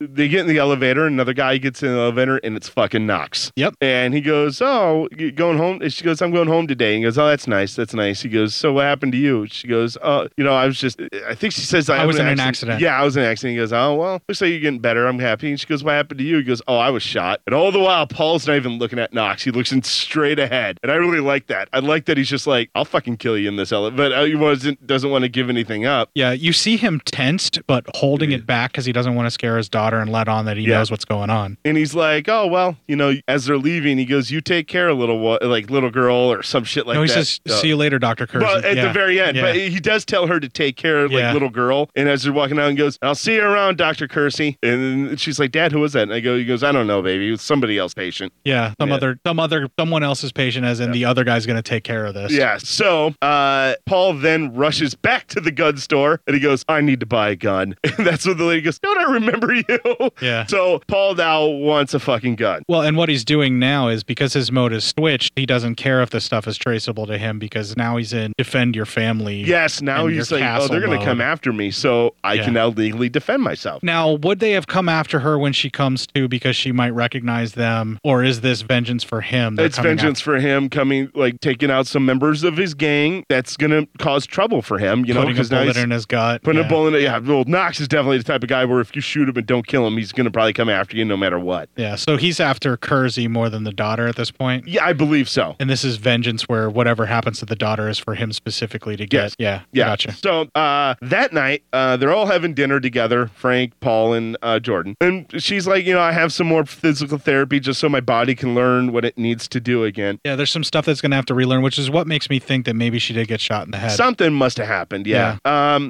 Frank leaves, and as, everyone's getting ready to wind down the night, as Paul's going upstairs, he looks out the window, and he sees two men running across his yard. And so he goes, "Hey, Jordan, come here for a sec." And he's trying to be really calm for her. Help me move this, sweetie. Yeah, help me move this, sweetie. Dad, what's going on? He goes, "All right, I just want you to get underneath here, underneath the stairs." She goes, "Dad, what are you doing this?" It's going to be a fun game. Just get under the stairs. He goes, I just saw a guy running across the yard. She goes, "You did?" He goes, "But don't panic. I just want you to go downstairs. I just want you to get underneath here and you call the cops. Police. Yeah. Call the police." She goes, "Okay." And no matter what, you stay in here. Yeah, no matter what, you stay in here. So, does Paul cut the power or do they? No, Paul pushes her into the room and then pushes the thing up against it to hold the door shut and to block the door and hide it. But I know the house is dark as of right now. I think they cut the power. Yeah, somebody cuts the power or something. Yeah. So as the two guys are going through, one guy comes up and he comes walking into, as they're casing the house, he comes walking into the bathroom and Paul shoots him pretty easily with a gun and kills him. Paul has the shower going and he's hiding underneath the bed and he kills that guy. Yeah. And then he kills another guy and he kills the second suspect. He kills pretty much the two thugs with Knox easily. Well, there's no even problem. The way the second guy dies is fucking amazing. Yeah. So we have to talk about that. All right. So the first guy, he ends up just kind of duping and he shoots him straight in the head. Yeah. Then he takes his Easy Scorpion or whatever it is. It's a 9mm, it's supposed to be a pistol, but it's basically a short barreled rifle without a stock. Yeah. Is what it is. And he has both of those guns and he's got the guy laying down on the ground by his bed and he's hiding under the bed. The other guy comes in and he unloads the perp's gun and his own gun on the guy. Yeah. And that doesn't necessarily kill him, but the guy falls over the banister backwards and lands on his fucking head and snaps his neck right in front of Jordan. Yes, snap. And she's just like, "Whoa." And he's coming down and he's whispering to her. He goes, "Don't worry. Yeah. I'm fine. Yeah. I am fine. So all the gunshots you heard, I'm not dead. Yeah. I'm fine. Yeah. Just call the cop." Yeah. They end up in the basement and he goes down to the basement and Knox gets the jump on him and actually shoots Paul in the shoulder. Yeah. And then he has the gun trained on him and Knox is like, you wonder what it's going to be like to listen to your daughter burn, or he goes, "You ever heard someone burned to death?" Well, the shot happens, then the daughter screams out, so he now knows that the daughter's upstairs. Yes. From where they're at. And then he goes, "Have you ever heard someone burn to death?" Yeah. And then he's like, because you're going to listen to your daughter burn to death. Yeah. He goes, "Just get ready, Dr. Kersey." And as she screams more, she's trying to work her way down to save her dad. She breaks herself out of the cabinet and is screaming, and he's turning around to go get her. Well, he has enough of a distraction when he looks upstairs hearing her scream that the table of foreshadowing opens up and there's an M16. Paul brings it out and is it an M16? It's an Armalite rifle. It's an AR-15 type rifle. Okay. Yeah. But he brings it out and he blows Knox away to the point Knox is up against the wall and he's like, he puts a fucking clip in him. Yeah. He unloads into it, not into his head. All body shots, man. Yeah. So you get to bleed out. No instant death for you. Yeah, well, he does that on purpose, I'm sure. Yeah. Oh, yeah. And then he just kind of stands there and watches him die, and that's fun. Again, pinches his nipple and then works his hand down. He does. He has a real creepy smile when he's watching him, just the life start draining from his eyes. By the way, the actor who played Knox did a great job dying there. Yeah. Like a slow death, because he's all wide-eyed and fuck, I did not see that coming. Yeah. I'm like, weren't you watching earlier, man? That commercial clearly pointed that he was going to get that fucking table. It's the coffee table of foreshadowing. Of course he's going to buy it. That's one of my favorite deaths in the besides Joey's, just because of like how shocked he is. Yeah. When he's like, just like, oh fuck. Yeah. It's pretty satisfying when after you hear him talking about how he's going to burn Jordan alive. Right. The police are there. Everyone's canvassing. Frank has come back. Of course, he has Jordan. They're sitting on the couch together while Paul's being questioned in the kitchen. Pretty typical cop thing. Yeah, and that is our final clip. So you're saying you got both the cut in your hand that's almost healed and the shot in the shoulder tonight? That's your story? That's what happened. It's my story. And the paperwork for the pistols and the rifle? You can call Jolly Roger Sporting Goods. Ask for Bethany. And you bought these guns? The day my daughter came home, just in case something like this ever happened again. What about a Glock? I had one for a while. I decided to get rid of it. Gone for good? Yeah, gone for good. Well, I got everything I need. Seems pretty straightforward. Knox came back because he thought Jordan could ID him, and you defended your family like any man would. Thank you. And Dr. Kersby, stick to saving lives. You're good at it. I will. Thanks for everything. So, you satisfied? No, I'm satisfied. Motherfucker got his pizza, man. Broke his diet because throughout the whole movie, he's eating all these health foods and like it's all gross and shit. Yeah. He finally gets a piece of pizza and he's like, now I'm satisfied. I'm like, fucking love this guy. Yeah, Dean Norris rocks it. Yeah. Oh my God. That was great. And we so obviously all swept under the rug. Yeah, this is the point where it's another one of those ultra right-wing fantasy of you're defending your family, the cops are going to give you a pass. Dude, every ultra right-wing person probably jerks himself off thinking about this scenario. Yeah, probably. Oh my God. Yeah, but I've actually listened to people talk about like some people who I've known in my life, not exactly friends, but like friends of friends who you're talking to, and they'll get super drunk. They go, dude, I always just fantasize about somebody trying to break into my house and get my family. I go, you really fantasize about that? That's a weird fucking thing to fantasize about, you fucking weirdo. Yeah. But anyway, we come to a few months later. Yep. And they are in New York City. We hear another news clip. It's Shay again saying, hey, where are you at, Reaper? We haven't heard any news about the Reaper for a while, so obviously the Reaper has gone away. Wherever you're gone, stay there or something like that. Yeah, something like that. You stay there, we're fine. And he's dropping off Jordan at NYU, and she's like, he's getting her set, and of course, like a parent, he doesn't want to leave. She's like, it's time for you to leave now, Dad. He goes, all right. Just remember, I'm only 3 train stops away or something like that. She goes, I know. And he leaves, and as he's walking across, there's outside of a hotel, while they're getting their valet's getting the bellboy's getting the bags, and some guy walks by and just snatches one of the bags. Yep. As he's running, we hear a hey, and then Paul Kersey points his finger in a gun motion at the guy. End movie, roll credits. All right. Fucking A. It's, you know what? It's not a bad movie. No, it's not. It's not I was horrible. going into it for a redo. Yeah. I never have high aspirations for redos. Yeah. But fuck, if this didn't, I don't get me wrong, there's some things, and of course, there's some legitimate problems, but it's not enough to drag down the overall enjoyment of the film. I enjoyed the film. Yeah. I enjoyed an Eli Roth film. I was shocked at how much I actually liked the movie. Like, I was almost angry at myself where I'm like, no. No, fuck you. I'm not. Why are you enjoying this? Stop having a good time. Yeah, you can't like this. Willis is terrible in this scene. Why are you liking this? Stop it. Yeah, there's some editing choices that were bad. There's some acting choices that Bruce Willis did that were clearly him phoning it in and not caring. What saves this film for me is this supporting cast is incredible and does an amazing job. Yeah. Like, particularly Dean Norris and Vincent D'Onofrio. Those two guys carry this movie for everybody They hit else. it out of the park, those two. Yeah. Yeah. They fucking kick ass. Yeah, they're the 2 points that everybody else is suspending everything on. Yeah, exactly. Because they're carrying the film and Willis is just kind of bouncing around back Willis and forth. Has enough. Willis gave enough of a shit to make it not half bad. At least in certain points, yeah. Yeah. And the violence is amazing. The violence is great. In I don't want to say like believable, but at least not like hyper plausible. Like, Kersey isn't all of a sudden like able to walk on walls and fucking do flips and shit, or because he was a scrapper now all of a sudden he knows how to do kung fu. He's not John Wick. He's just a guy who eventually learns how to get into gun battle and learns his way through it and YouTubes his way to it. And they did a nice enough job of showing him learning. You can say whatever you want about having a montage in a Death Wish movie to AC/DC, but at least it shows you how he learned. Yeah. Why he's such a good shot. Because he took time. He practiced. It's just not like, oh, I've always been a childhood shootist, then I'm incredible. Yeah, here's a gun. Kind of in the original Death Wish is like, I've always been around guns and I'm always a great shooter. It's I was just a conscientious objector because my mother raised me after my father died. At least, though, even I'll say that was at least explained. Like, you did learn how to shoot. So it's something maybe that doesn't go away, Yeah. So, but all in all, I enjoyed this movie. I thoroughly did. I thought it was a well done job. Yes, I'll say it right here, right now. I enjoyed an Eli Roth movie. That's great. And it's clear because we talked about it so much that we actually went way over. We don't even have time for news now. No time for news, man. Yeah, we're done. I knew we were going to talk a lot about this. That's why I didn't even have a news story ready to go because I knew this was going to be a long show. Because I was going to have a lot to say. Which is why we did it on an afternoon and not an evening. So we're not rushing to get it over with. Yeah, so I don't have to go home at midnight. Although you still might be going home at midnight. Yeah. Oh, what are we doing now? We're going to take a little break here. We're going to play a promo for another podcast. Drugs. We'll have a little bit of music and we'll close out the show. Drugs. We're closing out the show. Oh, okay. Throughout the history of the horror genre, there have been those that say horror is for the weak-minded. We, here at the Little Pot of Horrors, do not take kindly to such derisive inference.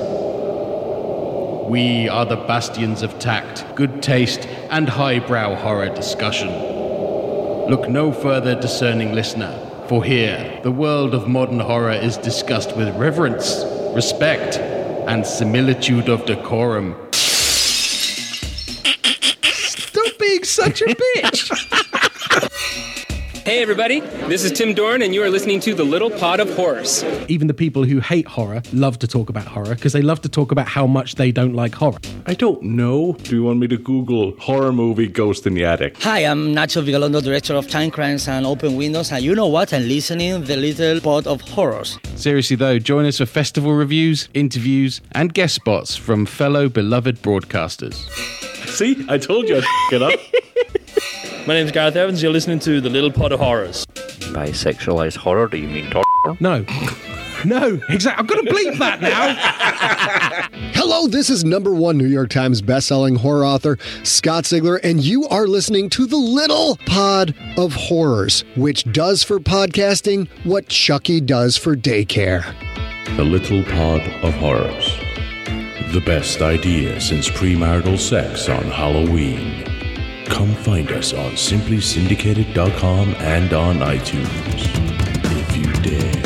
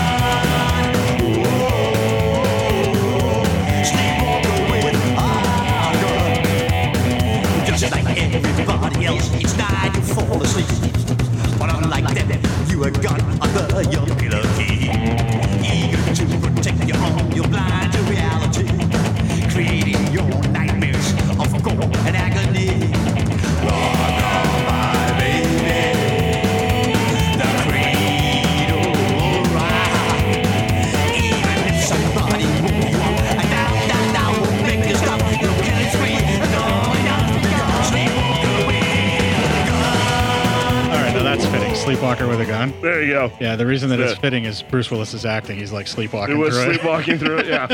All right, let's get this show housekeeping out of the way so we can close out this show. Fucking A. We still need some equipment to be fixed up and or we're looking to actually add some things to replace it. We haven't had anybody buy anything since the initial outcrop of people purchasing stuff from the store, so... Seriously, guys, the flux capacitor is about to break down and we're going to have a nuclear cascade event. You need to support the show. Well, you support the show. Go to our Teespring store, teespring.com/stores/cinema-psyops. You can also find our main landing page / launching page for all of our shows, legionpodcast.com/cinema-psyops. We have our Facebook group where you and all of your friends can join in the fun with the faux photography, weirdo posting news stories of crazy shit that's happening around the world, and, well, photos of people that you think are hot, I guess. We've had a few of those. Some shit. And that fucking person playing a French horn into somebody's ass popped up again again in our group. Did it? Yeah, it's like the second time in about, what, a year, maybe 6 months max? Somebody likes that. Yeah, it's fucking funny, don't get me wrong. It's a weird album cover, but... That is someone's fetish. Let it happen. It fits our group. It's weird. Definitely, yeah. It's weird, and it makes reference to what marijuanas will do to you if you consume them, so there you go. And also it gives someone an erection. So yes, that is exactly what our group is about. That someone is you. Well, I kind of always have one, but that's neither here nor there. That's just a problem with your fucking heart rate. Yeah. That's our Cinema Psyops Facebook group. You can find me on Facebook. I am Court Psyops. You can find Matt on Facebook. He is Matt Psyop. You can email feedback to Matt, psyopmatt@gmail.com. Let him know that he mispronounced footage once again. Did I? Yeah. Footage.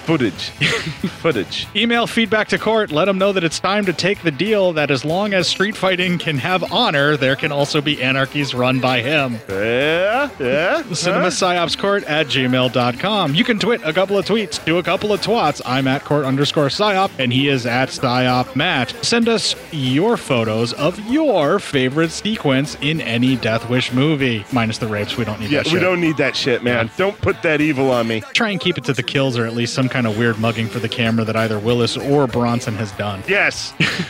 Something like that. And while you're out there mugging for your own cameras and your selfies, folks, kick the fuck out of this week and make it your bitch. Your love like I need a bullet in the head. But you keep rocking and I keep rolling, and I know I'm gonna wind up dead. But you're a mean evil woman. You're a mean evil woman. Well, you're a mean evil woman. You make me play with fire, light me up and let me bubble. You're a mean evil woman, a mean evil baby of mine. Well, baby, I need your love like I need a bullet in the head. Baby, I need your love like I need a bullet in the head. But you keep rocking and I keep rolling, and I know I'm gonna wind up dead.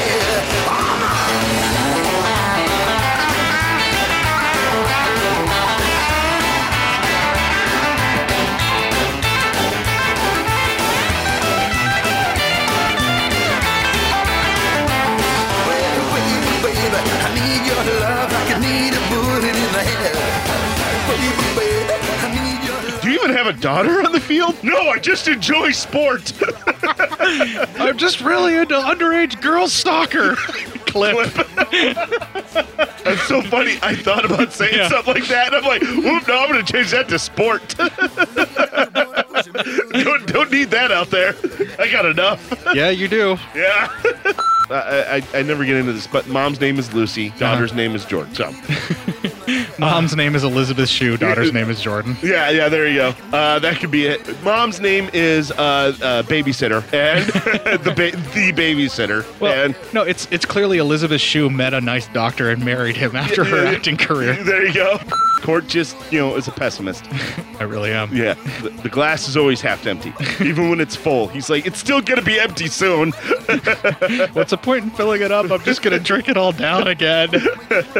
Now you're making me sound like Eeyore. Yeah, right? Hey, everybody, I'm here. Not that anyone cares. I do a better Eeyore than you. Yeah, well, you are Eeyore. Just for that, I'm not doing the impression, and you can do the notes. Aw. Yeah, but Eli Roth can't pull that off. No, Eli Roth is a piece of shit. So anyway. Oh, no, I wouldn't go that far. I may not like him, but... he's probably not a piece of shit. Yeah. He's shit. Wow. I know. Next thing you know, he's going to put me in a hostile movie, and that'll teach me. Oh, yes, you'll get paid to be in a movie. How you will learn your lesson. No, he won't pay me. I don't think he pays any of the other actors. So, What is your hatred of Eli Roth? I don't know, man. I just don't like any of his shit. I just don't. I don't like him. He's done a few good things. Okay. Yeah, a few. Yeah. I don't know, man. For some reason, I just don't like him. He looks like the ass end of a dolphin. I'm going to use all of this. Good, that's it's fine. Not going away. I don't think Eli Roth listens. I think Eli Roth has better things to do than listen to this show. I disagree. I think no one has anything better to do than listen to this show. Eli Roth is just Googling himself. Where am I mentioned? That's Eli Roth's taste. That's what he does. Twice a piece of shit. Wow, you really fucking hate Eli Roth. I do not like Eli Roth. Note to self, add all Eli Roth films to year 4. All right, no more porn. Now it's just Eli Roth. We're not doing porn. We're doing sexploitation. Sexploitation. Yes, of course. Not really a difference. Kind of. She steals that fucking scene, I'm man. a witness to a crime, but I'm sort of disinterested in talking to you already. Yeah. Like, you can tell, like, this character, not the actress herself, but the character would give really unenthusiastic hand jobs.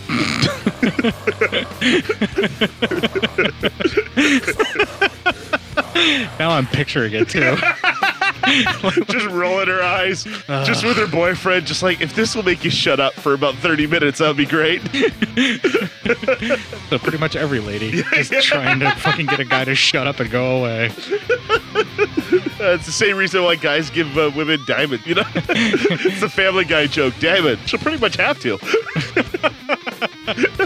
Wow. Yeah, well, that's a Family Guy joke. Of course. That's not me. It's still you. It's me. Should you be able to just go out and start shooting people on your own? Yes. Holy shit, that was quick. This is where I would make a really weird detective. I'm sorry, that was real honesty there. I don't really know where to go from here. Listen, I'm going to get a cup of coffee and we'll pick this up later. Now, do I think everyone should be able just to go out and kill? No. But should I? Yes. See, that's not right. You asked me personally, should I be able to just go out and shoot whoever I want? Do you think anybody should be able to go out and shoot who they want? No. Okay. Now ask me again if I feel I should. I already know that answer. Yes. Yeah. All right. This is how you start running anarchies. You do not run anarchy. God, fucking shit. We're not talking about this. Plus, there's no honor in street fighting. There is honor in street fighting if you can run anarchy. That's the trope. You have to admit to one to get the other. When I run anarchies, I will make sure there is honor in street fighting. Ooh, I'm conflicted. It's been reversed onto me now. That little laugh is almost like he's about to go, fuck off, bitch. I'm Bruce fucking Willis. Yeah, maybe he's laughing at the director telling him to do more. Yeah, he's just possibly. Like, you're Eli Roth, fuck off. I'm only doing this as a favor to Quentin Tarantino. Yeah, pretty much, something like that. Quentin Tarantino, for some reason, loves your fucking feet, so now I have to be in this fucking movie. Clip? Yeah, I don't know, maybe. Just makes Quentin Tarantino look like a freak. I'm okay with that. Yeah, me too, because he is. I mean, dude's in defeat. Watch his movies again. Yeah, he's in defeat. Big time in defeat. Yeah. Really in defeat. There's some really uncomfortable shit in Jackie Brown now that you know that, where he's got shots of Robert De Niro staring at Bridget Fonda's feet. Oh, Jesus. Like for an inordinately long amount of time. Yes, oh my God. It's really fucking creepy to watch it again knowing that. Huh. Yeah, I just going back to From Dusk Till Dawn. Oh, yeah, the thing with Selma Hayek. Yeah. Oh. Man, don't get me wrong. Selma Hayek is like my number one, like, you know, everybody has the top Your five. celebrity crush? The top 5 people who, you know, you can sleep with and it's not technically cheating because it's famous, your list. Selma Hayek has been for the longest time my number one. But even, I'm not a feet person, dude. And so every time I watch that scene, I'm always like, gross. That is such a fucking weird way to get alcohol into your system, Quentin Tarantino. If Matt doesn't approve, then you know you're going too far. Yeah, you've gone too far, because I'll do anything to get alcohol into my system. Literally. You'll butt chug Zima. Butt chug. I wonder what you're like without the gun. I'd like to see when you're not hiding behind the gun. How you would live your life without the gun. Cause I know how I live mine because you've got one. Yeah. Cause that's what it is. Hide behind your gun. You take life, you're just another pig to me. You think you're different, but you're just another pig. Yeah, a pig, yeah. You gotta have a gun, then you're just another pig to me. You think you're different, but you're just another pig. You gotta have a gun, you're a pig to me, just a pig to me. You gotta have a gun, you're just another pig to me. You got a gun, you're just another pig. You're so civilized, you get brutalized. You're so civilized. A gun in your hand makes a fool out of you. Oh yeah. A gun in your hand makes a target out of me. Oh no. Freedom, you need your freedom. You want your freedom. The freedom is killing you, man. Freedom, you can't handle freedom. Hey. And now you're dying for it. Because you're civilized. You get brutalized. You're so civilized